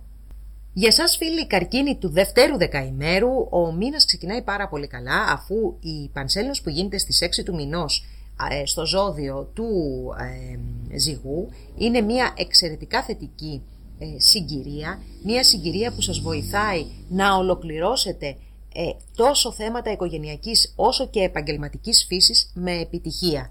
Είναι λοιπόν ένα διάστημα θετικό, είναι μια κορύφωση και μια ολοκλήρωση προσωπικών υποθέσεων η οποία σας ικανοποιεί. Έχουμε λοιπόν το πρώτο μισό του μήνα, το οποίο εξελίσσεται εξαιρετικά για εσάς, με αρκετή κοινωνικότητα, με αρκετές επιτυχίες. Περνάμε όμως στο δεύτερο μισό του Απριλίου, το οποίο έχει ένα διαφορετικό χρώμα. Όχι απαραίτητα κακό, αλλά λίγο πιο μπελαλίδικο θα σας έλεγα. Ο Άρης περνάει στο δεύτερο δεκαήμερο του ζωδίου σας. Άρα λοιπόν η ενέργεια ξαφνικά αρχίζει και ανεβάζει δυνατά. Έχετε διάθεση να δραστηριοποιηθείτε, έχετε διάθεση να ολοκληρώσετε καταστάσεις, αλλά γίνεστε πάρα πολύ ορμητικοί σε σημείο που μερικές φορές δεν μπορείτε να ελέγξετε αυτή την ενέργεια και να βρεθείτε είτε εκτεθειμένοι σε λίγο πιο ανάρμοστες συμπεριφορές θα έλεγα στο άμεσο περιβάλλον, αλλά και σε κάποια μικροατυχηματάκια τα οποία σας δημιουργούν μικρά προβλήματα. Βέβαια θα καταφέρνετε να ολοκληρώσετε πράγματα και να κάνετε σπουδαία πράγματα και να κατακτήσετε κιόλας, γιατί ανεβαίνει και ξέρετε, η ερωτική επιθυμία με τον Άριο όταν βρίσκεται στο δικό μας το ζώδιο. Παρ' όλα αυτά όμως λίγο πιο χαλαρά, γιατί μπορεί να τρομάξετε και κάποιους ανθρώπους. Τώρα το επόμενο σημαντικό του μήνα είναι η αναδρομή του Ερμή, η οποία θα γίνει μέσα στον τομέα εκείνο που αφορά τις φιλικές επαφές και τις ερωτικές κατά κάποιο τρόπο, τα κοινωνικά και δίκτυα, τις ομάδες, τους συλλόγους που μπορεί να ανήκετε. Σε όλο αυτό λοιπόν το πλέγμα των σχέσεων που αναπτύσσετε, κάποια πράγματα αρχίζουν και οπισθοχωρούν. Μερικές φορές θα δείτε ότι θα προκύψουν αναβολές, καθυστερήσεις, σχέδια που αφορούν αυτούς τους τομείς, αλλά και επαναφορές, επανασυνδέσεις προσώπων από το παρελθόν. Δεν είναι καλό διάστημα όμως για να ασχοληθείτε με καινούργια ξεκινήματα σχεδίων που έχετε κατά νου. Σε κάποιες περιπτώσεις, ελεύθεροι επαγγελματίες, ενδέχεται να έχετε μία μικρή καθυστέρηση στην ίσπραξη των εσόδων σας. Οι γεννημένοι 2 με 4 Ιουλίου, κάποιες ξαφνικές δυσάρεστες καταστάσεις θα σας βάλουν έτσι σε ένα μικρό μπελά και θα σας αγχώσουν λιγάκι μέσα σε αυτό το μήνα. Για το τρίτο δεκαήμερο τα νέα είναι σπουδαία. Καταρχάς εδώ θα σας πω ότι για τους περισσότερους, δηλαδή για τους γεννημένους τις 6 μέρες από τις 10, αυτός είναι ένας εξαιρετικός μήνας. Και εφόσον φυσικά δεν έχετε κάποιους πλανήτες σε οροσκόπο ή μεσουράνημα στην τελευταία μοίρα του ζωδίου ή κάποιο άλλο ζωδίο του παρορμητικού σταυρού, τώρα μην σας μπλέκω με τέτοιες λεπτομέρειες, αλλά για τους περισσότερους αυτός είναι ένας πάρα πολύ καλός μήνας. Με τον ήλιο στο ζώδιο του Κρυού, αλλά και την Αφροδίτη στο φιλικό ζώδιο των Διδύμων και κυρίως και πρωτίστως το Δία να περνάει στο τρίτο δεκαήμερο του Κρυού, τα πράγματα φαντάζουν εξαιρετικά έτσι όμορφα για εσάς, ένας μήνας με καλή διάθεση, με θετικές εξελίξεις στα επαγγελματικά αλλά και στα οικογενειακά ζητήματα, κυρίως όμως στα επαγγελματικά θα σας πω, και μάλιστα αυτός είναι ο μήνας που πρέπει να τολμήσετε κάποια ανοίγματα, κάποια κίνηση για να διεκδικήσετε κάτι, κυρίως δε από τις 2 μέχρι και τις 11 του μηνός που και η Αφροδίτη σας σπονσοράρει έτσι με μια πιο θετική άβρα, με μια γοητεία επιπλέον, θεωρώ ότι μπορείτε να κάνετε πάρα πολύ καλές επαφές μέσα στον Απρίλιο. Αυτοί που θα δυσκολευτούν μάλλον περισσότερο είναι οι γεννημένοι τις τελευταίες ημέρες. 2-3 τελευταίες ημέρες περισσότερο, αλλά μέχρι και την 5η ημέρα, άντε εγώ θα το βάλω έτσι λίγο για να μπορεί να προκύψουν κάποια θέματα. Κυρίως όμως οι 2-3 τελευταίες ημέρες. Εσείς τώρα που ζείτε μια μεταμορφωτική περίοδο λόγω του Πλούτονα στις τελευταίες μοίρες του εγώ καιρό, ο οποίος τώρα έχει αλλάξει ζώδιο, αλλά αυτό δεν σημαίνει ότι έχει τελειώσει η ενέργειά του. Συμμετέχει μέσα στην έκλειψη που γίνεται στις 20 του μηνός στο ζώδιο του Κρυού. Αυτή λοιπόν η πολύ πολύ σημαντική αστρολογική κατάσταση έρχεται να επηρεάσει σημαντικά τα θέματα τα επαγγελματικά σας. Εδώ θεωρώ λοιπόν ότι σίγουρα βρίσκεστε στο τέλος ενός κύκλου ζωής, επαγγελματικού βίου εννοώ, και περνάτε μέσα όμως από γεγονότα τα οποία δεν είναι ούτε ξεκούραστα ούτε ευχάριστα πιθανόν σε κάποια καινούρια βήματα επαγγελματικά της ζωής σας. Ένα νέο κεφάλαιο ξεκινάει σε αυτό το κομμάτι, φίλοι μου, ένα κεφάλαιο το οποίο θα σας ανοίξει νέους δρόμους και θα σας βοηθήσει στην αυτοεξέλιξή σας. Πάντα όμως έχουμε πει ότι ο Πλούτονας βάζει το δράμα, γιατί θέλει να το νιώσουμε πάρα πολύ καλά στο συναισθηματικό επίπεδο το γεγονός που συμβαίνει. Και αυτό είναι που ταλαιπωρεί περισσότερο. Εδώ τώρα και θέματα οικογενειακής φύσης ενδέχεται να πονέσουν μερικές φορές, θέματα γονέων να αγχώσουν και γενικότερα το σπίτι να βρεθεί και αυτό μέσα στο μάτι του κυκλώνα κατά κάποιο τρόπο για ένα χρονικό διάστημα. Παρ' όλα αυτά όμως μην ξεχνάμε ότι υπάρχει και η προστασία, η ασπίδα προστασίας του Δία από το ζώδιο του Κρυού, ο οποίος τουλάχιστον για αυτόν τον μήνα αλλά και τα μισά του Μαΐου φροντίζει και σας παρέχει εκτός από το δίκτυο ασφαλείας και σημαντικές ευκαιρίες εξέλιξης. Λέων πρώτου δεκαημέρου. Φίλοι μου, ο Απρίλιος είναι πάρα πολύ σημαντικός μήνας, κυρίως για τους γεννημένους στις αρχές του ζωδίου, αφού η έκλειψη που έχουμε στις 20 του μηνός πρόκειται να σε επηρεάσει σημαντικά. Πάμε όμως να τα δούμε τα πράγματα με τη σειρά τους. Λοιπόν, για τους περισσότερους ο μήνας αυτός δεν είναι κακός. Έτσι, έχουμε τον Ερμή και την Αφροδίτη και τον Ήλιο στο κομμάτι που αφορά τα επαγγελματικά και τα κοινωνικά θέματα. Άρα λοιπόν είναι ένας μήνας εξωστρεφής, ένας μήνας κοινωνικός, ένας μήνας που μπορεί να βοηθήσει τις επαγγελματικές, φιλικές και κοινωνικές επαφές. Ωστόσο, το γεγονός ότι ο Άρης βρίσκεται στο ζώδιο του Καρκίνου δημιουργεί τουλάχιστον μέχρι και τις 14 Απριλίου για εσάς μία κατάσταση άγχους, μία κούραση, μία ανησυχία η οποία πολλές φορές πηγάζει από υποσυνείδητες καταστάσεις και γενικότερα μια κατάσταση η οποία μπορεί να βγάλει και προβληματάκια μικρά στην υγεία, περαστικά, δηλαδή κρυολογήματα, χτυπήματα, καψίματα, πεσίματα κτλ. Τα οποία έτσι αποδυναμώνουν τον οργανισμό και δημιουργούν μια κατάσταση εσωστρέφειας. Παρ' όλα αυτά, το ξαναλέω, σε γενικές γραμμές, ο μήνας για τους περισσότερους δεν είναι ένας μήνας κακός, αντιθέτως είναι μήνας εξωστρεφής. Τώρα για τους γεννημένους όμως, τις πρώτες ημέρες, 2-3 πρώτες μέρες του ζωδίου, η έκλειψη που έρχεται στις 20 του μηνός πραγματικά συνταράσει τα θεμέλια σημαντικών σχέσεων όπως αυτές των επαγγελματικών και του γάμου. Σε κάποιες περιπτώσεις λοιπόν ενδέχεται η πολύ δυνατή και έτσι μετασχηματιστική ενέργεια του Πλούτονα που συμμετέχει σε αυτήν εδώ την έκλειψη επιφέρει σημαντικές αλλαγές μέσα από γεγονότα τα οποία όμως είναι έντονα και δημιουργούν μια συναισθηματική κατάσταση αρκετά δυνατή που δεν μπορεί φυσικά να περάσει απαρατήρητη. Γενικότερα είναι ένας μήνας ο οποίος θα τον χωρίσω στα 2 για το δικό σας το δεκαήμερο. Το πρώτο μισό είναι στην ένταση, το δεύτερο μισό περνάει πολύ καλύτερα, έχει έτσι θετικές επιρροές και κάποιες ξαφνικές εκπλήξεις οι οποίες ανεβάζουν τη διάθεση. Πάμε τώρα και στο δεύτερο δεκαήμερο. Λοιπόν, και εδώ τα νέα είναι πολλά και τα γεγονότα πλούσια. Να ξεκινήσουμε πρώτα απ' όλα με την πανσέλινο που γίνεται στις 6 Απριλίου και γίνεται στο ζώδιο του Ζυγού, έναν άξονα Ζυγού κρυού ο οποίος είναι εξαιρετικά φιλικός προς το δικό σας το ζώδιο.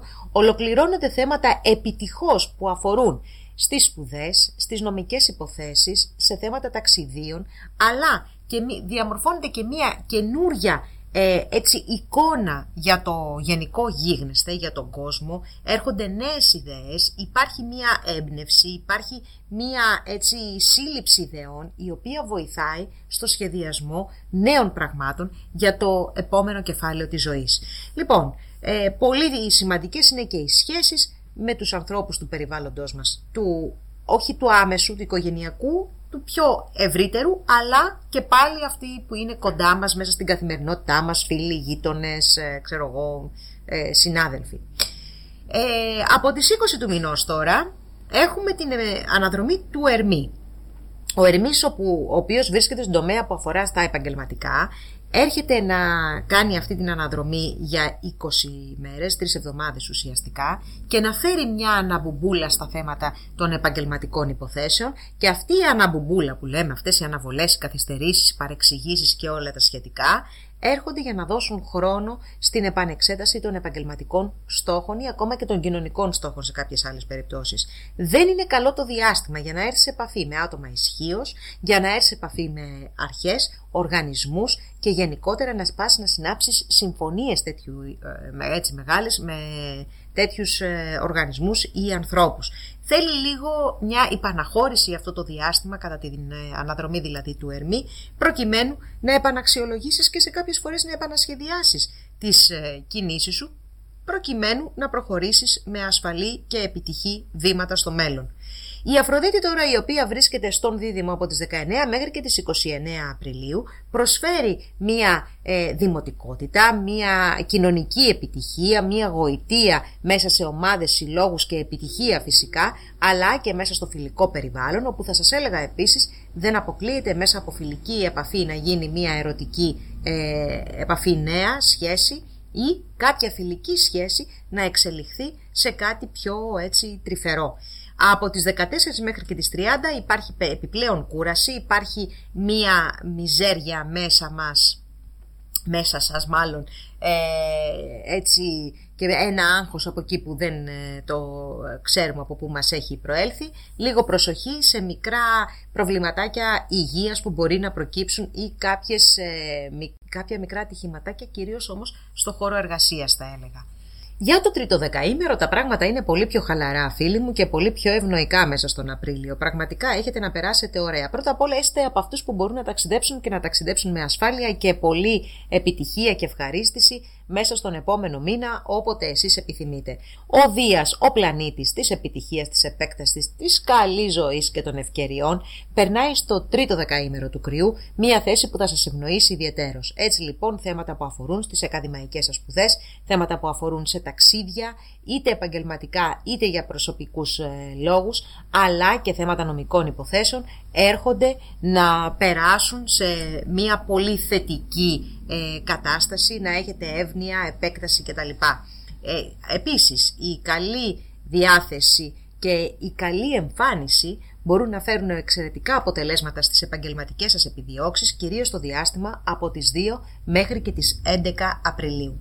Τώρα, κοντά στο τέλος του ζωδίου, όσοι έχετε γεννηθεί 2-3 τελευταίες ημέρες, και με την έκλειψη που έχουμε στο ζώδιο του Κριού, μια έκλειψη η οποία δεν είναι αρνητική για το δικό σας το ζώδιο, ωστόσο θα σας έλεγα οι γεννημένοι τις 2-3 τελευταίες ημέρες, ας είσαστε λίγο προσεκτικοί, εκεί κοντά στις 20 του μηνός, κυρίως στο κομμάτι των μετακινήσεων, αλλά και στα θέματα που αφορούν τις σχέσεις σας με τους συγγενείς, αδέρφια κτλ. Ή μπορεί εκεί να υπάρξουν κάποιες σημαντικές εξελίξεις. Σε γενικές γραμμές όμως είναι ένα εξαιρετικό διάστημα για το δικό σας δεκαήμερο. Παρθένη πρώτη δεκαημέρου. Έντονη αναζήτηση τρόπων βελτίωσης της καθημερινότητας ή αλλαγή των συνθηκών εργασίας και της εργασίας της ίδιας είναι κάποια από τα ζητήματα που φέρνει ο Απρίλιος. Ο Κρόνος ήδη γερά πλέον στον Ιχθύ έχει έρθει να αναμορφώσει τις πολύ σημαντικές σχέσεις και επαφές της ζωής σας, όπως αυτή της του επαγγελματικού σας βίου, αλλά και τα θέματα που αφορούν στο γάμο σας. Μέσα από τον Απρίλιο έχουμε αρκετά όμως καλή επιρροή, δηλαδή μπορούν να γίνουν βήματα τα οποία δεν γίνονται με έναν επικίνδυνο ή έναν δύσκολο τρόπο. Ο ήλιος και ο Ερμής προσφέρουν σημαντική καλή δυνατότητα για επικοινωνία, επίτευξη στόχων και πολύ καλά αποτελέσματα στα ταξίδια σας, στις νομικές σας υποθέσεις, θέματα που αφορούν τις επαφές σας με ανθρώπους που βρίσκονται μακριά. Γενικότερα είναι ένα καλό διάστημα στο θέμα των σχέσεων κατά κύριο λόγο, με αρκετή καλή διάθεση να μπορέσετε να συνεννοηθείτε. Η Αφροδίτη και όλας που βρίσκεται στο ζώδιο των διδύμων από τις 11 μέχρι και τις 19 σας βοηθάει να διαμορφώσετε μια καλή κοινωνική εικόνα και να έχετε καλά αποτελέσματα από τις επαφές σας με ανθρώπους κύρους ή με μεγάλους οργανισμούς. Προσοχή μόνο κοντά στις 14 του μηνός, γιατί εκεί ενδέχεται να υπάρξουν παρεξηγήσεις, αποστασιοποίηση, ακόμα και ψυχρότητα μεταξύ εσάς και των πολύ σημαντικών και κάποιων σημαντικών ανθρώπων της ζωής σας. Ο Άρης τώρα από το ζώδιο του Καρκίνου και μέχρι τις 14 του Απριλίου θα προσφέρει αρκετά σημαντική ενέργεια για δραστηριοποίηση μέσα από ομαδικά γεγονότα δράσης, αλλά και συλλογικές καταστάσεις, όπως επίσης και δραστηριοποίηση για την κατάκτηση των στόχων σας. Λίγο προσοχή μόνο σε περίπτωση που βρίσκεστε μέσα σε ομάδες οι οποίες έχουν διαφορετική αντίληψη θεμάτων, όπου εκεί μπορεί να επέλθουν κάποιες συγκρούσεις.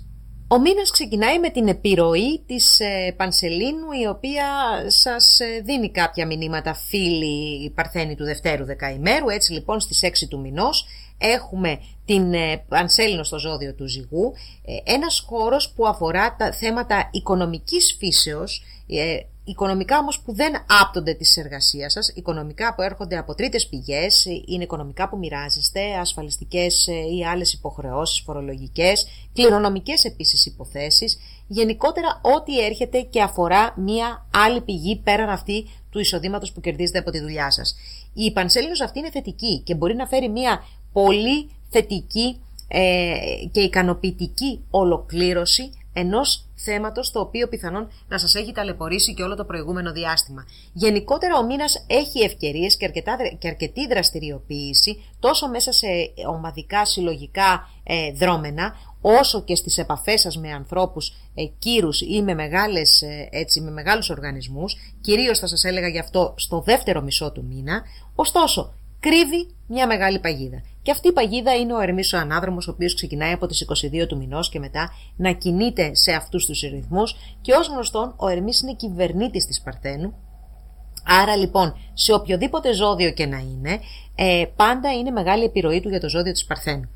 Στην περίπτωση λοιπόν τώρα του Ταύρου, της αναδρομής του πλανήτη στο ζώδιο του Ταύρου, τα θέματα που έρχεται να φέρει στην επιφάνεια και θα χρειαστούν να τα αντιμετωπίσετε και να τα επανεξετάσετε είναι θέματα σπουδών, νομικών υποθέσεων, ταξιδίων. Θα σας έλεγα ότι αν σκοπεύετε να ταξιδέψετε το διάστημα από τις 20 του μηνός και μετά και μέσα στις πρώτες 10 ημέρες περίπου του Μαΐου να έχετε κάνει ένα πολύ καλό προγραμματισμό νωρίτερα.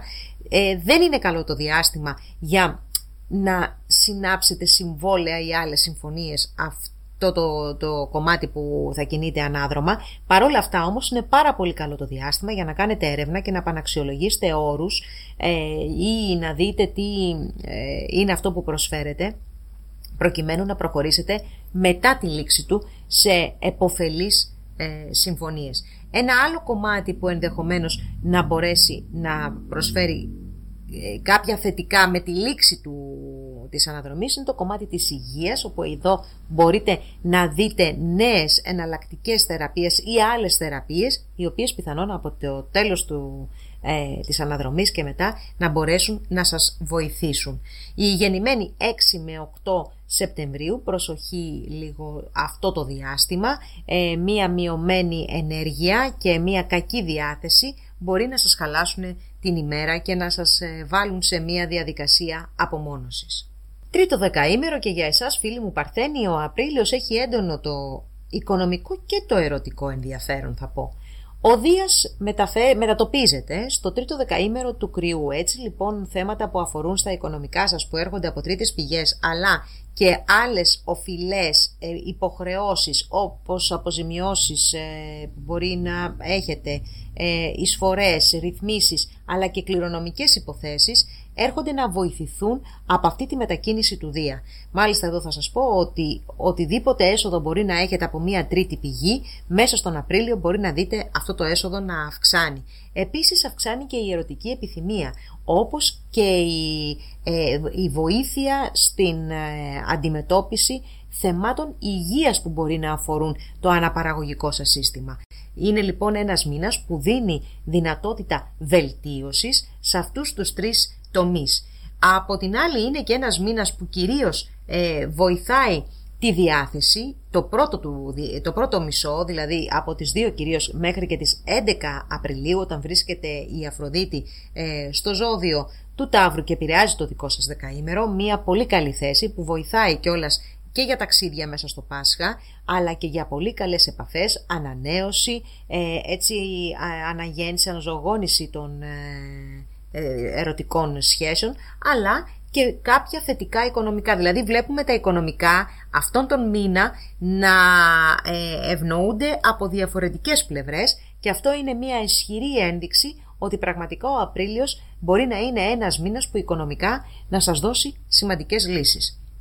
Προσοχή όπως πάντα, οι γεννημένοι αυτή τη φορά κοντά στις 14 Σεπτεμβρίου που επηρεάζονται από τον Ποσειδώνας όμως που αυτή τη στιγμή, αυτό το μήνα δεν είναι ιδιαίτερα εχθρικός. Μάλιστα θα σας έλεγα ότι μπορεί να προσφέρει πολύ όμορφες στιγμές, ρομαντικές, ανέμελες, ίσως να αφήσετε πράγματα πίσω αλλά να διασκεδάσετε σημαντικά.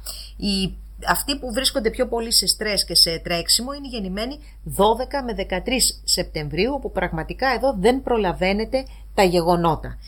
Είναι ένας μήνας ο Απρίλιος ο οποίος έχει λύσεις στα θέματα που αναφέραμε και έχει και καλές στιγμές, ανέμελες και όμορφες μέσα κατά τη διάρκεια του Πάσχα.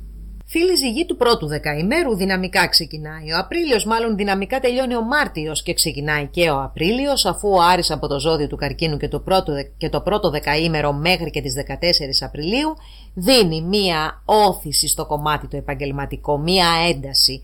Είστε επαγγελματικά πάρα πολύ δραστήριοι, δεν σας αναγκάζουν, το θέλετε και το κάνετε, αναλαμβάνετε οικειοθελώς πρωτοβουλίες, θέλετε να δείξετε τις δεξιότητές σας, θέλετε να δείξετε τα ταλέντα σας και τις ικανότητές σας και μάλιστα αυτό το κάνετε και αρκετά επιδεικτικά κάποιες φορές και εδώ καλό θα ήταν να βάλετε ένα φρένο προκειμένου να μην έτσι ξυπνήσετε άμυνες άλλων ανθρώπων γύρω σας ή ακόμα και ένα ανταγωνιστικό πνεύμα, κυρίως δε αυτών που είναι σε πιο ψηλή θέση από τη δική σας ή εν πάση περιπτώσει τους έχετε ανάγκη, αντιπροσωπεύουν άτομα ισχύως για εσάς. Επίσης θα σας έλεγα ότι το διάστημα μέχρι και τις 14 δεν είναι και το καλύτερο για να έρθετε σε επαφή με μεγάλους οργανισμούς, να κάνετε κινήσεις δηλαδή μέσα σε υπουργεία, ξέρω εγώ και ό,τι άλλο μπορεί να έχει ο καθένας, διότι δεν θα βρείτε και πολύ φιλική αντιμετώπιση και πιθανόν θα παιδευτείτε. Δεν είναι όμως όλα έτσι άγρια, δεν θα πω δύσκολα, άγρια μέσα στον Απρίλιο.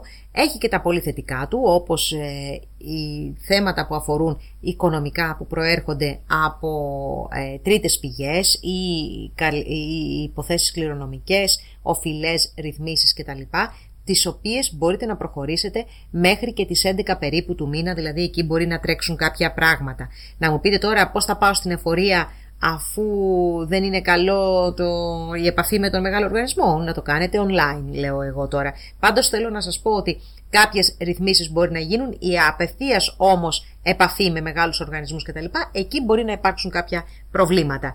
Τώρα ο Κρόνος μέσα στο ζώδιο των Ιχθύων σας έχει βάλει στη διαδικασία μιας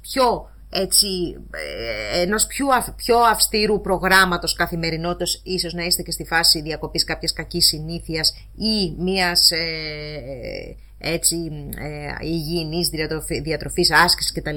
Δείχνει γενικότερα ότι αυτό το διάστημα είσαστε στη διαδικασία καλυτέρευσης της φυσικής σας κατάστασης. Να πούμε επίσης ότι ήδη οι γεννημένοι τις πρώτες ημέρες, δηλαδή 1-2 ημέρες του ζωδίου, βιώνετε την έντονη ερωτική επιθυμία ίσως ή και σε κάποιους άλλους την επιθυμία για απόκτηση ενός απογόνου. Αυτά είναι θέματα τα οποία σιγά σιγά θα αρχίσουν να αναπτύσσονται στο ζώδιό σας και αυτό μέσα από την θετική επιρροή που ασκεί ο Πλούτονας στο δικό σας το ζώδιο.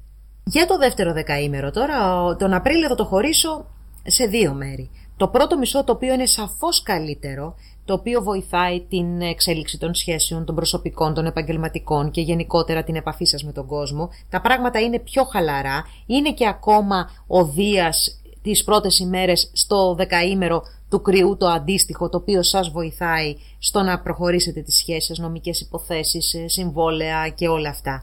Το δύσκολο το διάστημα όμως ξεκινάει από τα μέσα του Απριλίου και μετά μέχρι και το τέλος του, και αυτό είναι που θέλει προσοχή. 2 είναι οι λόγοι για τους οποίους αλλάζει η ατμόσφαιρα. Ο ένας είναι η είσοδος του Άρη στο δεύτερο δεκαήμερο του Καρκίνου, μία θέση που έρχεται να σας δώσει ενέργεια, να σας γεμίσει, μάλλον να τονώσει τη φιλοδοξία σας την επαγγελματική και την ανάγκη σας για κατάκτηση σε τέτοιο βαθμό που φαίνεστε περισσότερο στον επαγγελματικό σας χώρο, στον κοινωνικό σας χώρο για κάποιους άλλους, αλλά αυτό γίνεται με έναν τρόπο που ξυπνάτε πάθη, ξυπνάτε ανταγωνισμό από τους άλλους και δεν είναι οι υπόλοιποι φιλικά προσκύμενοι προς εσάς. Έτσι λοιπόν, παρότι καταφέρνετε να δείξετε τα δόντια σας, να δείξετε ποιοι είστε, από την άλλη όμως δημιουργούνται αυτή την εποχή και κάποιες αντιζηλίες ανταγωνισμοί που θα τους βρείτε μπροστά μετά από κάποιο χρονικό διάστημα.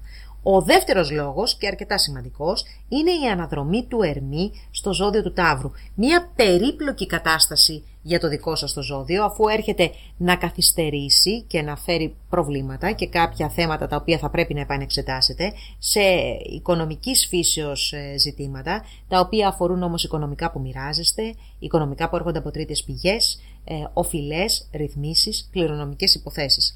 Αυτό το κομμάτι θα σας τρέξει. Σε κάποιες άλλες περιπτώσεις μπορεί να φέρει και κάποιες παράδοξες καταστάσεις σε θέματα ερωτικής φύσεως. Όχι συναισθηματικής, ερωτικής, σεξουαλικής. Εκεί πάλι μπορεί να υπάρξουν κάποιες επιστροφές από το παρελθόν. Ερωτική σύντροφη από το παρελθόν. Δεν σημαίνει απαραίτητα κανένας σημαντικός έρωτας, έτσι.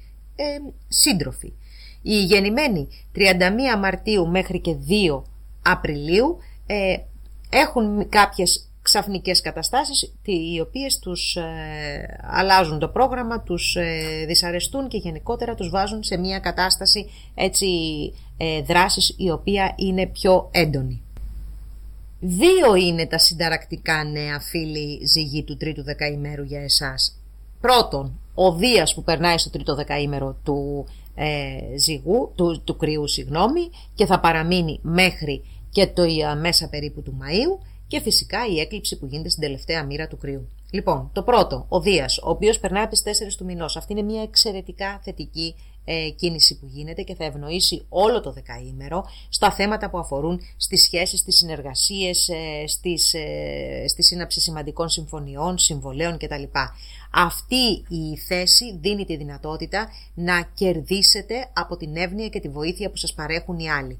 Όποιος είναι σημαντικός άνθρωπος στη ζωή σας γίνεται πολύ βοηθητικός και θετικός προς εσάς, με αποτέλεσμα οτιδήποτε θελήσετε να προωθήσετε να έχει την κατάλληλη εκείνη βοήθεια ή χορηγία που χρειάζεται για να προχωρήσει.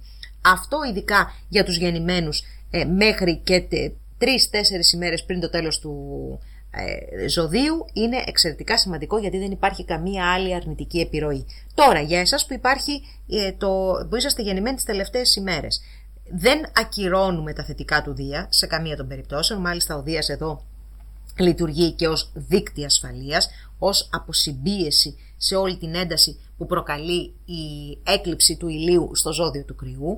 Μία έκλειψη που έρχεται να δώσει οριστικές λύσεις στις λανθάνουσες σχέσεις που υπάρχουν στη ζωή σας, αλλά και τη δυνατότητα να ξεκινήσουν νέες σχέσεις, οι οποίες θα έχουν πολύ πάθος, μεγάλη ένταση και διάρκεια στο χρόνο, θα σας πω, ή να αναφερόμαστε σε παλιές ιστορίες οι οποίες αναθερμαίνονται. Γιατί μην ξεχνάμε, είπαμε και στην αρχή, σε 14 ημέρες έχουμε τη δεύτερη έκλειψη, οι εκλήψεις πάνε σετ, η οποία γίνεται και με ερμή έτοιμο να γυρίσει ανάδρομος. Κάτι που σημαίνει ότι θα ασχοληθούμε με το παρελθόν. Δείτε το, γιατί η έκλειψη αυτή αφορά σε παλιά πάθη. Μπορεί να είναι και παλιές ιστορίες επαγγελματικές, δεν είναι απαραίτητο να είναι φυσικά μόνο συναισθηματικές. Ωστόσο το συναισθηματικό κομμάτι είναι αυτό που είναι πιο τονισμένο αυτό το διάστημα. Πολύ δυνατό λοιπόν το διάστημα αυτό για τους γεννημένους στις 3 τελευταίες ημέρες. Ωστόσο για όλους θεωρώ ότι είναι ένας μήνας ενδιαφέρον. Για τους γεννημένους πιο πριν είναι και ένας πολύ ευχάριστος και εύκολος και όμορφος μήνας. Αγαπητοί Σκορπιοί πρώτου δεκαημέρου, καυτός ο Απρίλιος θα πούμε για εσάς, κυρίως όμως για τους γεννημένους τις 2-3 πρώτες μέρες.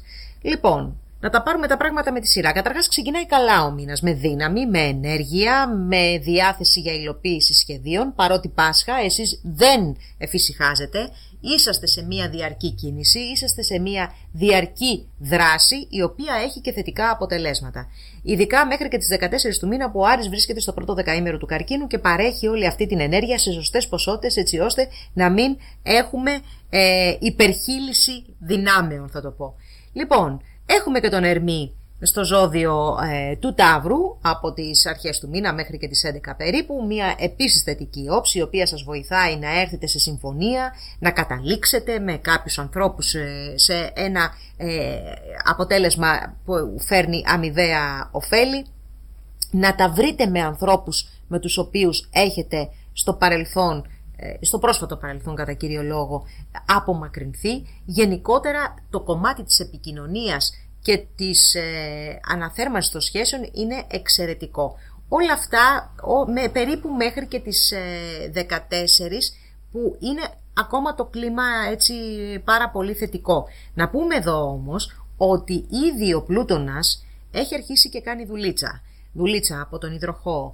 Κυρίως όμως αναφέρομαι στους γεννημένους την πρώτη και τη δεύτερη μέρα. Εδώ πέρα ούτε καν την τρίτη. Λοιπόν, βιώματα παιδικών χρόνων έρχονται στην επιφάνεια και πιθανόν αυτά να είναι και η αιτία που αλλάζετε πράγματα στη ζωή σας. Δηλαδή κάτι που σας ενοχλούσε το προβάλλετε σε μια άλλη κατάσταση στο σήμερα και όλο αυτό σας βάζει στη διαδικασία να κάνετε αλλαγές. Επίσης, οικογενειακές καταστάσεις και γονείς, αλλά και θέματα με τα ακίνητα είναι κάποια από αυτά τα ζητήματα που πραγματεύεστε αυτό το διάστημα. Έρχεται και η έκλειψη στις 20 του μηνός, που όπως είπαμε σας αφορά, και τι κάνει, βγάζει στην επιφάνεια αυτά τα θέματα. τα θέματα που έχει αρχίσει και δουλεύει ο Πλούτονας και θα τα δουλεύει για πάρα πολλά χρόνια από το ζώδιο του υδροχόου. Φυσικά, όχι για όλους όλα αυτά τα χρόνια, θα πιάνει 1-2 ημέρες τη φορά, μοίρες, και ημέρες για όσους δεν παρακολουθούν τις μοίρες. Λοιπόν, φέρνει λοιπόν στην επιφάνεια όλες αυτές τις καταστάσεις. Θα γίνουν πολύ σημαντικές εσωτερικές αλλαγές, καταρχάς να γνωρίζετε, γιατί όλα ξεκινάνε από το εσωτερικό μας κομμάτι, προκειμένου μετά να περάσουν στην εξωτερήκευση.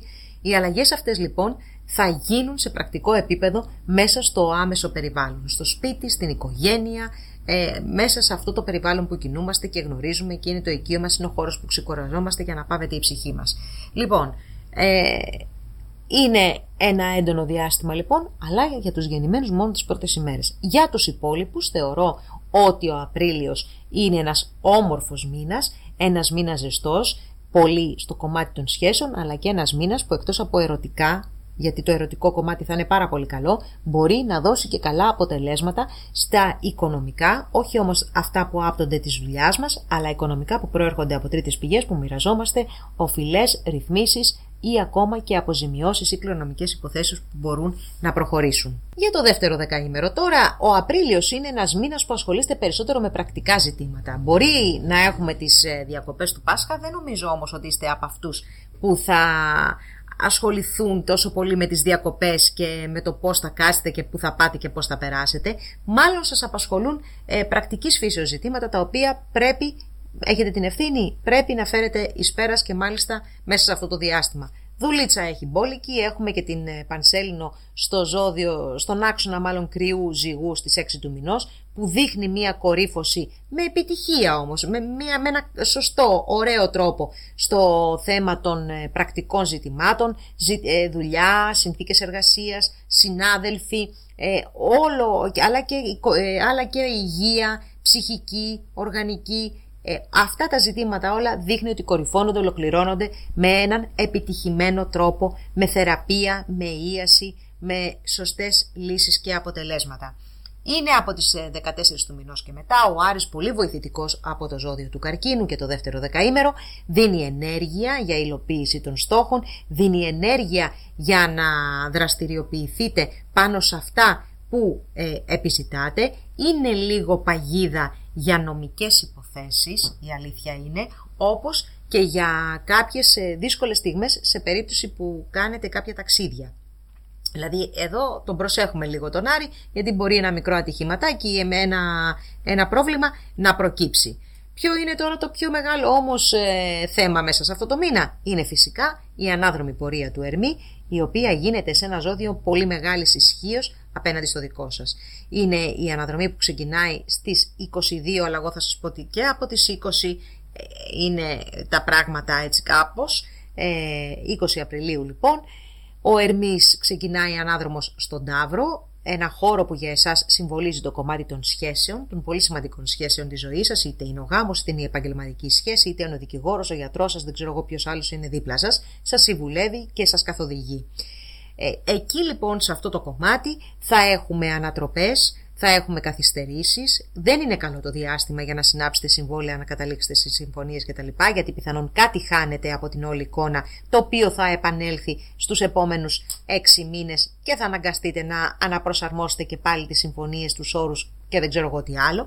Θα σας έλεγα ότι αυτό είναι ένα καλό διάστημα για να δείτε τα πράγματα, να τα επαναξιολογήσετε. Επίσης εδώ τώρα πολλές επιστροφές, οι επιστροφές αυτές μπορεί να είναι από κάποια επαγγελματική στιγμή της ζωής σας, αλλά μπορεί να είναι και από κάποια συναισθηματική ή απλά να είναι ένας σύμβουλος, ένας άνθρωπος που έχετε συνεργαστεί στο παρελθόν, να έχετε πάρει τις συμβουλές και την καθοδήγησή του και επιστρέφει και πάλι στη ζωή σας. Μέχρι και τα μέσα περίπου, εκεί πρώτο δεκαήμερο του Μαΐου, θα δείτε πώς θα έχει εξελιχθεί η κατάσταση. Πάντα όμως να ξέρετε, η αναδρομή φέρνει αναβολές, καθυστερήσεις και για σας αυτή η αναδρομή του Ερμή θα είναι αρκετά σημαντική. Με προσοχή κινούνται οι γεννημένοι 8 με 10 Νοεμβρίου, στο τέλος δηλαδή του δεκαημέρου, όπου υπάρχουν κάποιες ξαφνικές δυσάρεστες καταστάσεις που σας βάζουν σε μια κατάσταση έτσι άγχους και τρεξίματος. Για το τρίτο δεκαήμερο θεωρώ ότι ο Απρίλιος είναι ένας πολύ όμορφος μήνας, ένας μήνας ρομαντικός, ερωτικός, δημιουργικός, σε κάποιες περιπτώσεις μπορεί να είναι και χαλαρός, αν εξαιρέσουμε την έκλειψη που γίνεται και αφορά θέματα εργασίας, καθημερινότητας, σχέσεων εργασίας αλλά και υγείας και γίνεται και αφορά τις τελευταίες ημέρες του ζωδίου. Παρόλα αυτά όμως, ο μήνας αυτός έχει θετικό πρόσημο για εμένα. Πρώτα απ' όλα είναι η Αφροδίτη, η οποία βρίσκεται στον Ταύρο από τις 2 μέχρι και τις 11 και στο τρίτο δεκαήμερό του. Έτσι λοιπόν όλες οι επαφές σας γίνονται καλύτερες. Ό,τι σχέση είχατε που θέλετε να τη βοηθήσετε να εξελιχθεί, τώρα μπορείτε να το προχωρήσετε και να το δοκιμάσετε και να το προσπαθήσετε. Νέες επαφές, παλιές, είναι συναισθηματικές, επαγγελματικές, είναι ακόμη και φιλικές, οτιδήποτε, σε οποιοδήποτε τομέα της ζωής σας, έχετε εύνοια σε αυτό το κομμάτι. Έχετε εύνοια σε οποιαδήποτε αντίδραση ενός σημαντικού ανθρώπου προς το δικό σας πρόσωπο.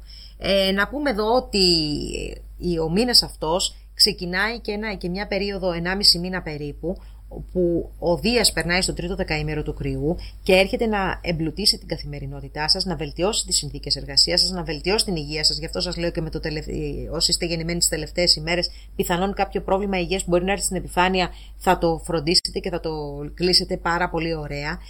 Ή ακόμη να βελτιώσει τις συνθήκες εργασίας, όπως είπα, αλλά και τις σχέσεις με τους συναδέλφους σας ή το βοηθητικό προσωπικό, ή να βρείτε ανθρώπους σε αυτές τις θέσεις που θα μπορέσουν να σας απαλλάξουν από κάποιο φόρτο εργασίας και έτσι να γίνει πολύ πιο όμορφη η καθημερινότητά σας. Θετικό το διάστημα και για να πάρετε ένα ζωάκι κοντά σας ή ακόμα και να εξελιχθούν θετικά κάποιες καταστάσεις που αφορούν στο μικρό σας ζώο. Γενικά, σας ξαναλέω, είναι ένας μήνας που πιστεύω ότι θα το χαρείτε και θα τον απολαύσετε. Το ξώ της πρώτου δεκαημέρου. Λοιπόν, ο μήνας έχει αρκετή δουλίτσα, φίλοι μου, παρότι είναι μήνας διακοπών για πολλούς.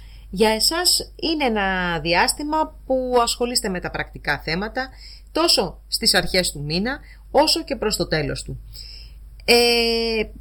Δεν είναι απαραίτητα κακό, δεν το λέω αυτό ότι είσαστε σε μια κατάσταση που μοχθείτε και δουλεύετε από το πρωί μέχρι το βράδυ. Είναι όμως ένα διάστημα που ασχολείστε, όπως σας είπα, με τα πρακτικά ζητήματα, αλλά δίνονται μάλλον και λύσεις σε αυτά, οπότε προχωράτε καλύτερα με την καθημερινότητά σας.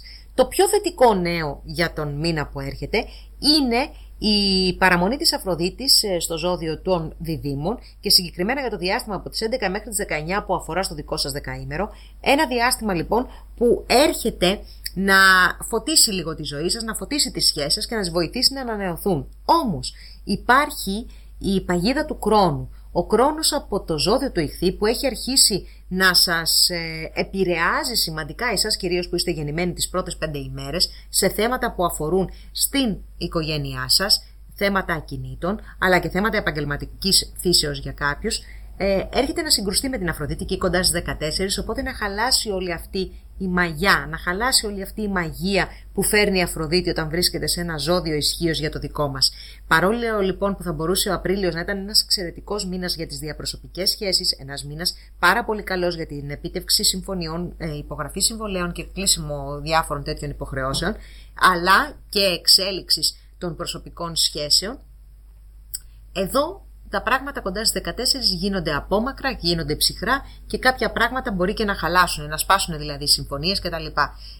Αυτό είναι το πιο αρνητικό αυτού του μήνα.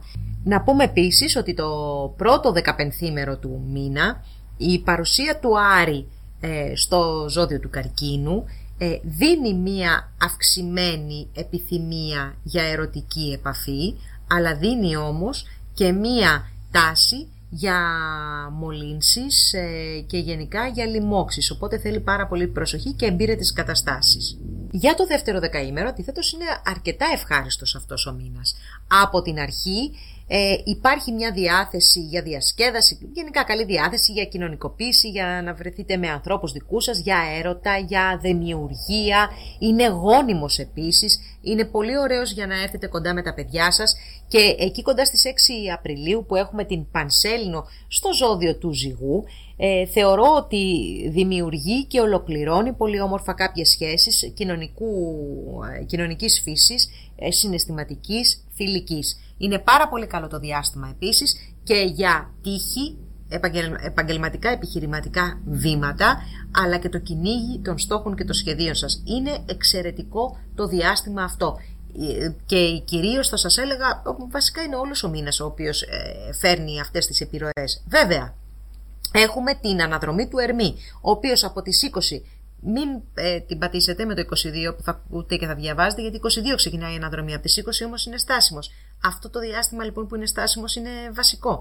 Από τις 20 λοιπόν και μετά και μέχρι τέλος του μήνα έχει μία καθυστέρηση σε πρακτικής φύσεως ζητήματα, έχει καθυστέρηση σε θέματα που αφορούν την εργασία, θέματα συνηθιών μέσα στην καθημερινότητα, έρχονται ανατροπές εκεί. Είναι όμως ένα καλό διάστημα αυτό, οι επόμενες 3 εβδομάδες που θα ακολουθήσουν, καλό διάστημα ιδανικό για αναθεώρηση καθημερινών πρακτικών, συνηθιών, οι οποίες πιθανόν δρούν και ως τροχοπέδι ακόμα αυτή τη στιγμή στην ζωή σας. Προσοχή λοιπόν στο τι θα δείτε ότι σας αναγκάζει να έρθετε πίσω για να μπορέσετε να το αλλάξετε, να ερευνήσετε και μετά να το αλλάξετε. Σε πολλές περιπτώσεις εδώ μπορεί να έχουμε αλλαγές προσωπικού, βοηθητικού ή συναδέλφων ή συνθηκών εργασίας, οι οποίες μας απασχολούν. Για το τρίτο δεκαήμερο έχω να πω τα καλύτερα. Εξαιρετικός, καταπληκτικός, πανέμορφος είναι ο μήνας αυτός, φίλοι μου, για εσάς. Και ας έχει και την έκλειψη, η οποία δεν θεωρώ ότι μπορεί να φέρει κάποιο μεγάλο γεγονός αρνητικό για το δικό σας το ζώδιο. Πρώτα απ' όλα, ο Δίας περνάει στο τρίτο δεκαήμερο του Κρυού, μέσα στον τομέα της δημιουργικότητας, του έρωτα, των παιδιών, του ρίσκου και της τύχης για το δικό σας το ζώδιο. Μέχρι και τα μέσα Μαΐου λοιπόν να είστε έτοιμοι να δεχτείτε την εύνοιά του, να είστε έτοιμοι να ρισκάρετε, να δείτε την ευκαιρία, να τολμήσετε, να κατακτήσετε, να περάσετε ωραία και να εξελιχθείτε επεκτατικά. Λοιπόν, είναι ένας εξαιρετικός μήνας, ο οποίος θα είναι ακόμα και μάλλον και θα είναι και το Μάιο πάρα πολύ ωραίος, ειδικά μέχρι και την πρώτη εβδομάδα του Μαΐου είναι πάρα πολύ ωραία τα πράγματα για εσάς, ειλικρινά.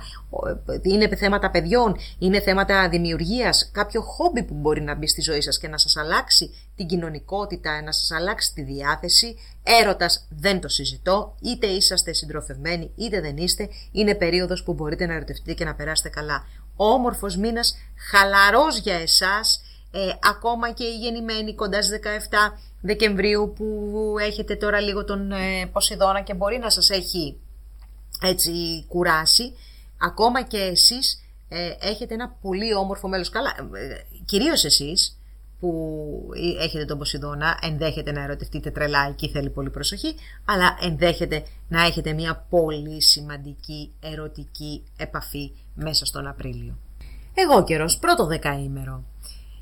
Λοιπόν, εδώ θα το χωρίσω το μήνα σε 2 μέρη. Το πρώτο μισό και το δεύτερο μισό. Στο πρώτο μισό βρίσκεται ο Άρης ήδη από το τέλος Μαρτίου στο ζώδιο του Καρκίνου και επηρεάζει το πρώτο δεκαήμερο. Λοιπόν, οι πρώτες 14 ημέρες έχουν παγίδες στο κομμάτι των σχέσεων. Υπάρχει μια αντιπαράθεση, υπάρχει μια εχθρική στάση, θα λέγαμε, από τους σημαντικούς και αγαπημένους ανθρώπους στη ζωή σας, αυτούς που γνωρίζετε ότι καθ' υπόδειξη να έχουν σταθεί δίπλα σας, σας υποστηρίζουν και σας αγαπούν.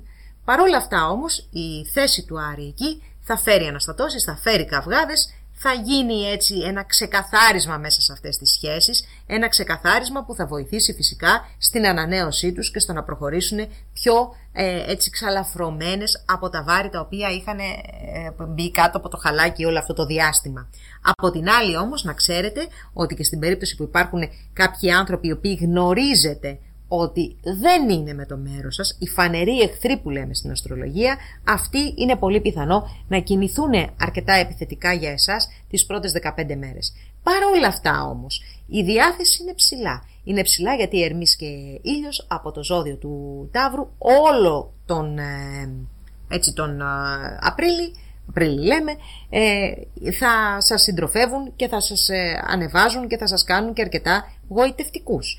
Γοητευτικοί γίνεστε πάρα πολύ μέσα στον εργασιακό σας χώρο, όπου εκεί μπορεί να παίξουν και κάποια φλερτάκια, να κλείσει το κλείσιμο ενός ματιού και να δείτε ότι τελικά το διπλανό γραφείο δεν είναι και τόσο ανούσιο όπως νομίζατε μέχρι πρόσφατα. Γενικότερα όμως οι συνθήκες και οι σχέσεις μέσα στον εργασιακό τομέα δείχνουν να βελτιώνονται καθ' όλη τη διάρκεια του Απριλίου.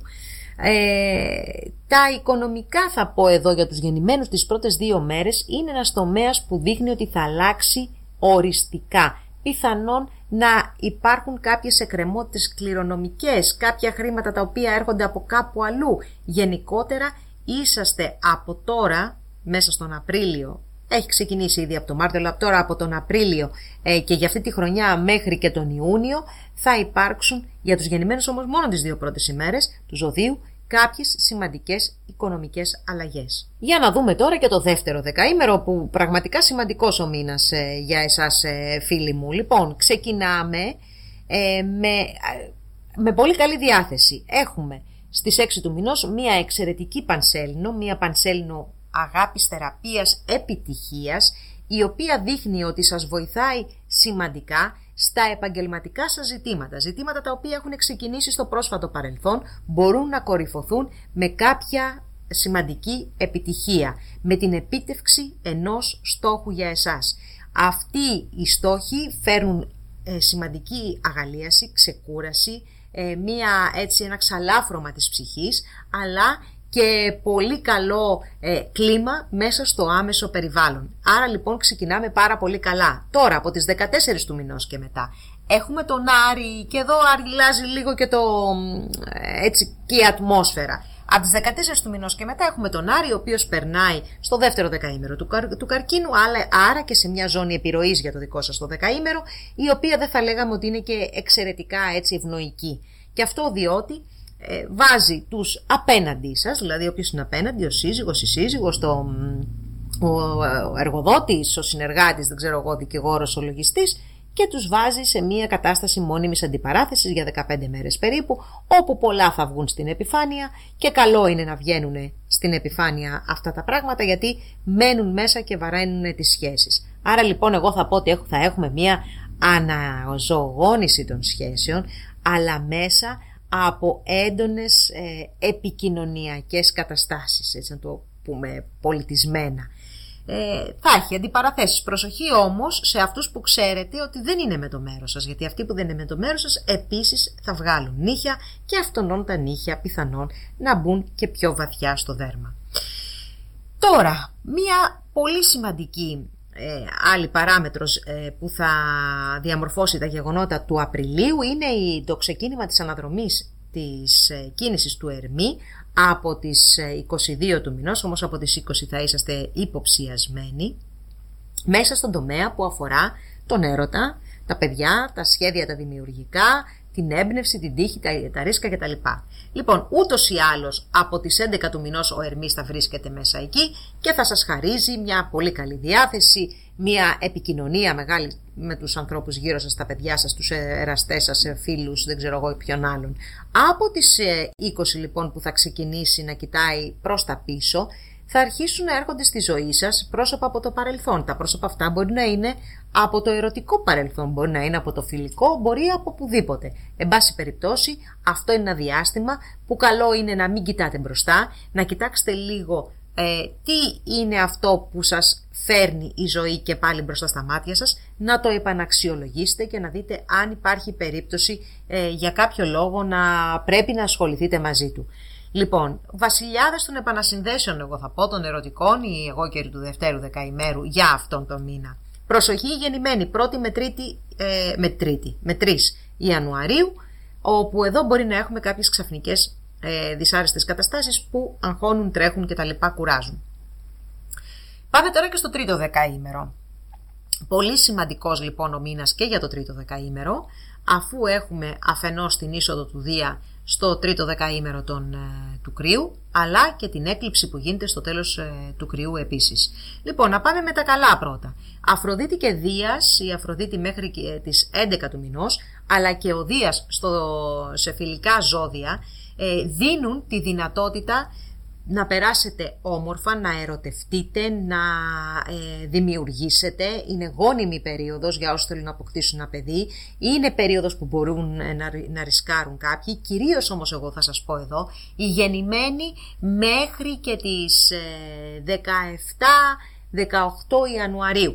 Γιατί οι γεννημένοι τις 3-4 τελευταίες ημέρες καλό είναι να προσέχετε, γιατί το επόμενο σημαντικό γεγονός του μήνα είναι φυσικά η έκλειψη που προκύπτει στις 20 Απριλίου και έχει να κάνει με τα οικογενειακά σας ζητήματα ακίνητης περιουσίας ή και θέματα που αφορούν τους γονείς. Εδώ λοιπόν μέσα από γεγονότα σημαντικά θα αλλάξει η δομή αυτών των τομέων της ζωής σας και βεβαίως επειδή ο Πλούτονας θα επιστρέψει και από τις 11 Μαΐου στις τελευταίες μοίρες του εγώκερο, ο μετασχηματισμός και η πολύ σημαντική αλλαγή των δομών της ζωής σας θα συνεχιστεί και για το υπόλοιπο 2023. Παρ' όλα αυτά όμως, για το υπόλοιπο του ζωδίου, δηλαδή από την αρχή μέχρι και όπως σας είπα 18 εκεί περίπου Ιανουαρίου όσοι είστε γεννημένοι, αυτός είναι ένας εξαιρετικός μήνας. Υδροχόη πρώτου δεκαημέρου έρχεται ένας μήνας αρκετά σημαντικός και σε κάποιες περιπτώσεις σαρωτικός ακόμα θα έλεγα. Πρώτα απ' όλα ξεκινάμε τον μήνα με τον Άρη να βρίσκεται στο ζώδιο του Καρκίνου. Τι σημαίνει αυτό για σας πρακτικά? Ότι μέσα στην καθημερινότητα είσαστε πάρα πολύ φορτωμένοι, πολλή δουλειά, κούραση, συχνά και μικρά ασήμαντα αλλά συχνά θεματάκια υγείας τα οποία μπορεί να είναι και επίπονα, κάποιες εμπειρετές καταστάσεις, μικρά ατυχηματάκια ακόμα και στο χώρο εργασίας ή και στο χώρο εργασίας θέματα με συναδέλφους, διαφορές, καυγαδάκια κτλ. Γενικά μια λίγο στριφνή καθημερινότητα με κύριο χαρακτηριστικό όμως την κούραση και την ανάληψη ευθυνών που αφορούν σε άλλους, αλλά για κάποιους λόγους αναγκάζεστε και το σηκώνετε όλο εσείς το φορτίο αυτό. Λοιπόν, κατά κύριο λόγο οι πρώτες 14 λοιπόν ημέρες χαρακτηρίζονται από αυτό. Δεν είναι όμως όλα φυσικά μαύρα μέσα στον Απρίλη.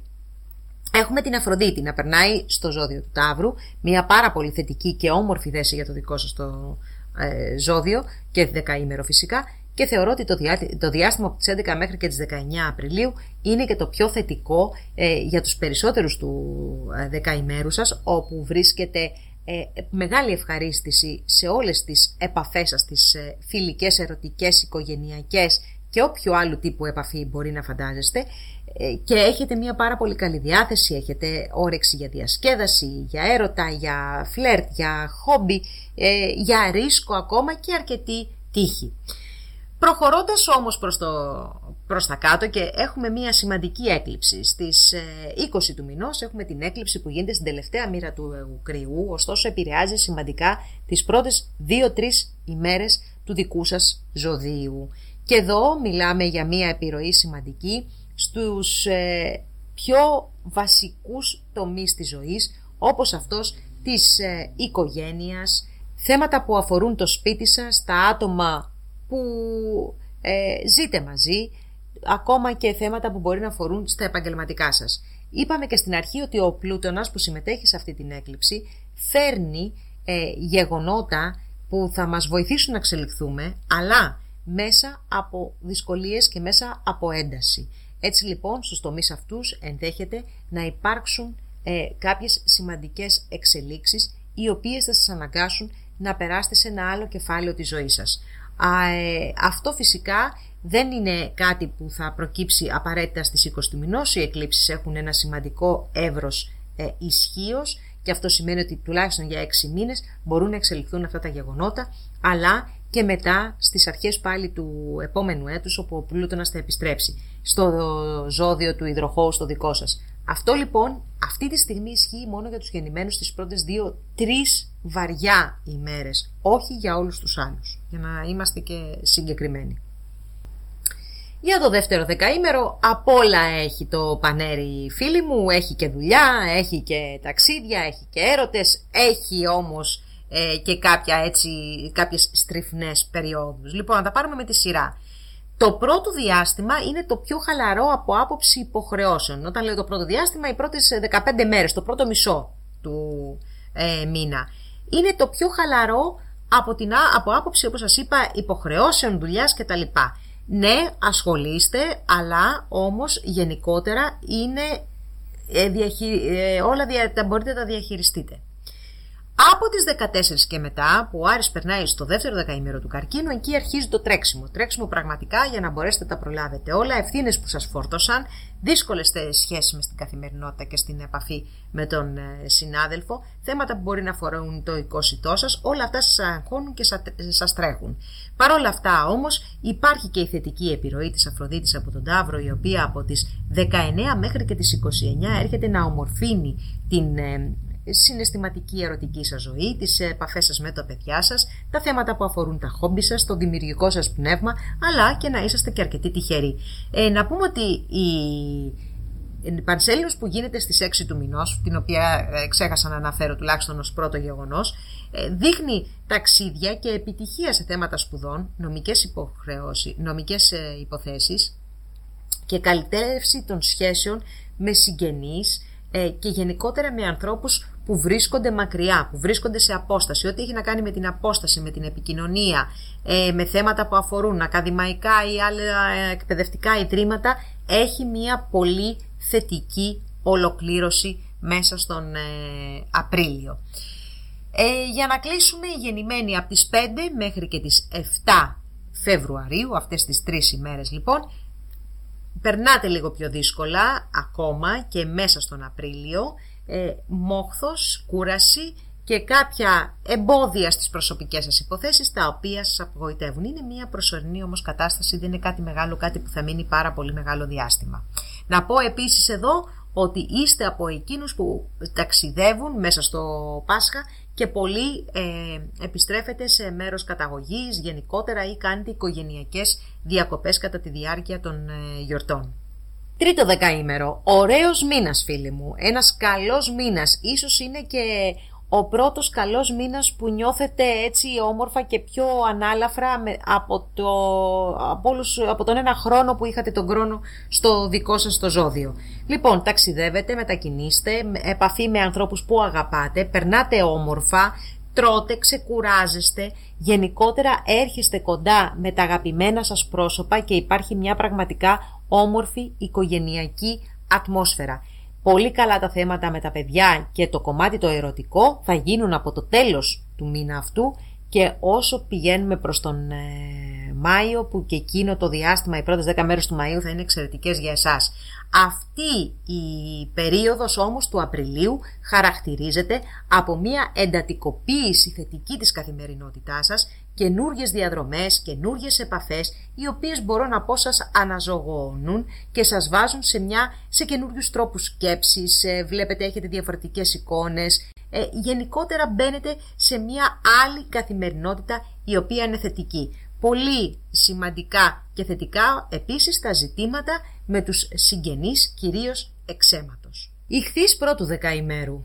Φίλοι μου, έχετε υποδεχτεί τον χρόνο, έχει στρογγυλοκαθίσει τώρα στο δικό σας το δεκαήμερο. Ελπίζω να τα πάτε καλά μαζί του, ελπίζω να αντιληφθείτε το πνεύμα του και να μην του φέρετε αντίσταση για να μην είναι και αυτός έτσι αρκετά αυστηρός μαζί σας. Λοιπόν, ο χρόνος που έχει έρθει να βάλει όρια και πλαίσιο σε ό,τι αφορά το επαγγελματικό και διαπροσωπικό θέμα, αλλά και θέματα που αφορούν στη φυσική κατάσταση, θα βρίσκεται μαζί σας για τον επόμενο χρόνο. Πάμε όμως να δούμε σε αυτό το μήνα, γιατί τον αναφέρω βέβαια, γιατί θα ενεργοποιηθεί μέσω της Αφροδίτης και γι' αυτό τονίζω τους τομείς που επηρεάζει αυτή τη στιγμή. Λοιπόν, πρώτα απ' όλα να πούμε ότι είναι ένας μήνας που σε γενικές γραμμές είναι καλός. Δεν είναι ένας μήνας δύσκολος εξαιρετικά για το δικό σας το ζώδιο και για όλους φυσικά. Οι μετακινήσεις θα είναι πολλές, αρκετές. Είστε από αυτούς που μετακινούνται κατά τη διάρκεια, κυρίως όχι και το πρώτο μισό και το δεύτερο, είσαστε από αυτούς που μετακινούνται. Και μετακινήστε και έχετε και επικοινωνία και γενικότερα δεν ζείτε απομονωμένοι. Ο Άρης που βρίσκεται στο ζώδιο του καρκίνου είναι εξαιρετικά έτσι θετικός, θα σας πω, θα σας δίνει σημαντική ενέργεια, σας δίνει ανάγκη για κατάκτηση, σας ανεβάζει το ερωτικό σας προφίλ, sex appeal, αλλά και την επιθυμία και σας κάνει αρκετά κατακτητικούς και διεκδικητικούς πρώτα και μετά κατακτητικούς. Είναι μία περίοδος, ή κυρίως από την 1η μέχρι και τις 14 του μηνός, που θα σας έλεγα ότι μπορείτε να διεκδικήσετε εισόδημα με τον καθένα το κομμάτι που σας αναλογεί στην πίτα του έρωτα. Λοιπόν, έχουμε και την Αφροδίτη από τις 11 του μηνός μέχρι και τις 19 στο ζώδιο των Διδύμων. Ο συνδυασμός αυτός είναι πάρα πολύ καλός και εξαιρετικά επωφελής και αποδοτικός, ειδικά στο κομμάτι των ερωτικών επιθυμιών αλλά και επιχειρηματικών επαγγελματικών. Και μπορούν φυσικά να δώσουν εξαιρετικά αποτελέσματα. Προσοχή όμως χρειάζεται το διάστημα κοντά στις 14 Απριλίου, γιατί εκεί η Αφροδίτη θα συγκρουστεί, όπως είπαμε, με τον Κρόνο. Άρα λοιπόν η Αφροδίτη έρχεται να ενεργοποιήσει τον Κρόνο που βρίσκεται στο δικό σας το ζώδιο και να δώσει τα πρώτα δείγματα στο κομμάτι των ερωτικών κυρίως σχέσεων για κάποιες αδυναμίες σε σχέσεις που υπάρχουν αυτή τη στιγμή στη ζωή σας. Μην περιμένετε ότι τώρα θα δείτε όλο το τοπίο, αλλά πιθανόν να αρχίσουν τα πρώτα δείγματα. Οι μέρες κοντά στις 14 δεν είναι καλές λοιπόν, πρώτον για ερωτικές υποθέσεις, οικονομικές αλλά και επαγγελματικές. Από τις 14 και μετά τώρα που ο Άρης αποχωρεί, πέφτουν και οι τόνοι, να πούμε εδώ την αλήθεια, δεν είναι έτσι το ίδιο το διάστημα. Πέφτουν οι τόνοι, έχει προηγηθεί και αυτό το τετράγωνο Αφροδίτης Κρόνου που είπαμε, οπότε εκείνες οι μέρες είναι μάλλον πιο άτονες θα σας έλεγα, λιγότερο, πιο παθητικές. Από εκεί και πέρα μπαίνετε πάλι σε έναν ρυθμό, αρκετά όμως έντονο μέσα στην καθημερινότητα και με ιδιαίτερη σημασία των ανθρώπων που την απαρτίζουν. Δεύτερο δεκαήμερο. Ο μήνας ξεκινάει με την προσοχή στραμμένη στο οικονομικό κομμάτι και μάλιστα με την πανσέλινο που γίνεται στις 6 του μηνός δείχνει ότι ολοκληρώνεται μια οικονομική κατάσταση, μια οικονομική σας υπόθεση με σημαντική επιτυχία. Η υπόθεση αυτή δεν είναι απαραίτητο, μάλλον δεν προέρχεται θα σας έλεγα κυρίως από το κομμάτι της δουλειάς σας, δηλαδή τα έσοδα που άπτονται της εργασίας σας, προέρχονται κατά κύριο λόγο από οικονομικά που έρχονται από τρίτες πηγές, από άλλα που μοιράζεστε, κάποιες οφειλές ρυθμίσεις και κληρονομικές υποθέσεις ή αποζημιώσεις, οι οποίες προφανώς σας έχουν απασχολήσει στο προηγούμενο διάστημα και αυτή τη στιγμή κλείνουν με επιτυχία. Άρα λοιπόν θετικό το πρόσημο για τα οικονομικά μέσα στον μήνα Απρίλιο. Δεν είναι όμως μόνο αυτό. Από τις 14 του μηνός και μετά ο Άρης από το ζώδιο του Καρκίνου έρχεται να σας δώσει μια μάλλον να ανάψει, να τροφοδοτήσει την ερωτική σπίθα η οποία φουντώνει, γίνεστε πολύ διεκδικητικοί, ερωτικοί, έχετε σεξαπίλ, διεκδικείτε, μάχεστε, κερδίζετε. Λίγο με τα παιδιά εδώ θέλει προσοχή γιατί μπορεί να γίνετε πιο άγριοι, πιο επιθετικοί στον τρόπο που προσπαθείτε να τα συναντήσετε ή σε κάποιες περιπτώσεις ενδέχεται κάποια παιδάκια να έχουν μικρά ατυχηματάκια. Λοιπόν, όμως γενικότερα και με την Αφροδίτη που θα συγκοντάρει και τον Άρη από τις 19 του μηνός γίνεται αρκετά ερωτικό και απολαυστικό θα έλεγα γενικότερα το διάστημα το δεύτερο του, δηλαδή μετά το Πάσχα του Απριλίου. Μετά το Πάσχα εσείς περνάτε καλύτερα από ό,τι περνάτε όταν έχουμε Πάσχα. Λοιπόν, και τώρα το επόμενο νέο το πολύ σημαντικό. Ο Ερμής που γυρνάει ανάδρομος μέσα στο ζώδιο του Ταύρου, μία θέση που δείχνει ότι θα έρθει αυτή η αναδρομή να σας κάνει να αναθεωρήσετε πρακτικές του πρόσφατου παρελθόντος που αφορούν στην καθημερινότητα, στις επικοινωνίες, στις μετακινήσεις, όλα αυτά εννοώ της καθημερινότητας, αλλά και στα προσωπικά σας αντικείμενα. Εκεί θα κάνει πάρτι ο Ερμής, προσοχή στην απώλεια αντικειμένων προσωπικών, τα κλειδιά σας, το αυτοκίνητό σας, το κινητό, δεν ξέρω εγώ και τι άλλο έχετε σε προσωπικό αντικείμενο, γιατί πραγματικά με την αναδρομή του Ερμή αυτά είναι θέματα που δημιουργούνται πάρα πολύ εύκολα, δηλαδή η απώλεια, ζημιά κτλ. Όλων αυτών των αντικειμένων ή των συσκευών. Επίσης, παρεξηγήσεις και λαθεμένη επικοινωνία είναι φυσικά μέσα στο μενού από τις 20 του μηνός και μετά, και αυτό φυσικά θα συνεχιστεί και μέσα στο Μάιο. Οι γεννημένοι 5 με 7 Μαρτίου έχετε μια μειωμένη διάθεση αυτή την εποχή και ίσως και κάποιες μικρές αδιαθεσίες. Και να κλείσουμε με το τρίτο δεκαήμερο των Ιχθύων που φαίνεται με τον Απρίλιο να τα έχετε πολύ καλά, να σας βοηθάει να περάσετε όμορφα. Γενικότερα δείχνει ότι είναι ένας μήνας εξαιρετικά θετικός, όμορφος, με πολύ ωραίες αποδράσεις θα σας πω, αποδράσεις με αγαπημένα πρόσωπα, σε πολύ όμορφα μέρη, οικείο περιβάλλον, γενικότερα ένα διάστημα πάρα πολύ ωραίο που σας φέρνει κοντά με αυτά και με αυτούς που αγαπάτε. Ευχαριστιέται η ψυχή σας, είσαστε περισσότερο ανάλαφροι, ξεκουράζεστε και γενικότερα γίνεστε δημιουργικοί, ερωτικοί και πολύ χαρούμενοι και ανοιχτοί σε ψυχαγωγία και σε γνωριμίες.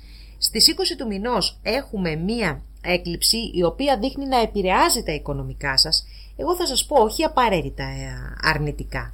Εδώ μπορεί να προκύψουν κάποιες σημαντικές αλλαγές της οικονομικής σας κατάστασης. Μιλάω βασικά για τους γεννημένους τις 2 τελευταίες ημέρες, τις οποίες δεν έχετε υπολογίσει και πιθανόν έρχονται από περιπτώσεις και υποθέσεις οι οποίες είναι τελειωμένες, παλιές. Γενικότερα όμως να ξέρετε ότι κάτι το οποίο ήταν ξεχασμένο, δεν ξέρω πώς αλλιώς να το πω, έρχεται στην επιφάνεια και φέρνει μια σημαντική οικονομική αλλαγή στη ζωή σας. Αυτό θα το δείτε να εκτιλήσετε και το επόμενο χρονικό διάστημα μέχρι τον Ιούνιο και μετά πάλι στις αρχές του επόμενου έτους. Σε γενικές γραμμές όμως αυτός ο μήνας φέρνει οικονομικές εξελίξεις θετικές, αλλά το κυριότερο είναι ότι φέρνει μια εξαιρετική διάθεση και πολύ όμορφες στιγμές με αγαπημένους ανθρώπους και πολύ όμορφα ταξίδια. Αυτά ήταν, φίλες και φίλοι, τα νέα για τον Απρίλιο. Σας εύχομαι μέσα από την καρδιά μου ένα όμορφο Πάσχα, καλή Ανάσταση, να χαίρεστε τις οικογένειές σας, να υπάρχει υγεία στα σπίτια σας, χαρά και ευτυχία, τύχη, και αυτή χρειάζεται στη ζωή, να είστε σίγουροι. Λοιπόν, θα είμαστε και πάλι μαζί με καινούργια βίντεο, με καινούργιες εκπομπές, με όμορφα και ενδιαφέροντα αστρολογικά νέα. Να είστε καλά. Γεια σας.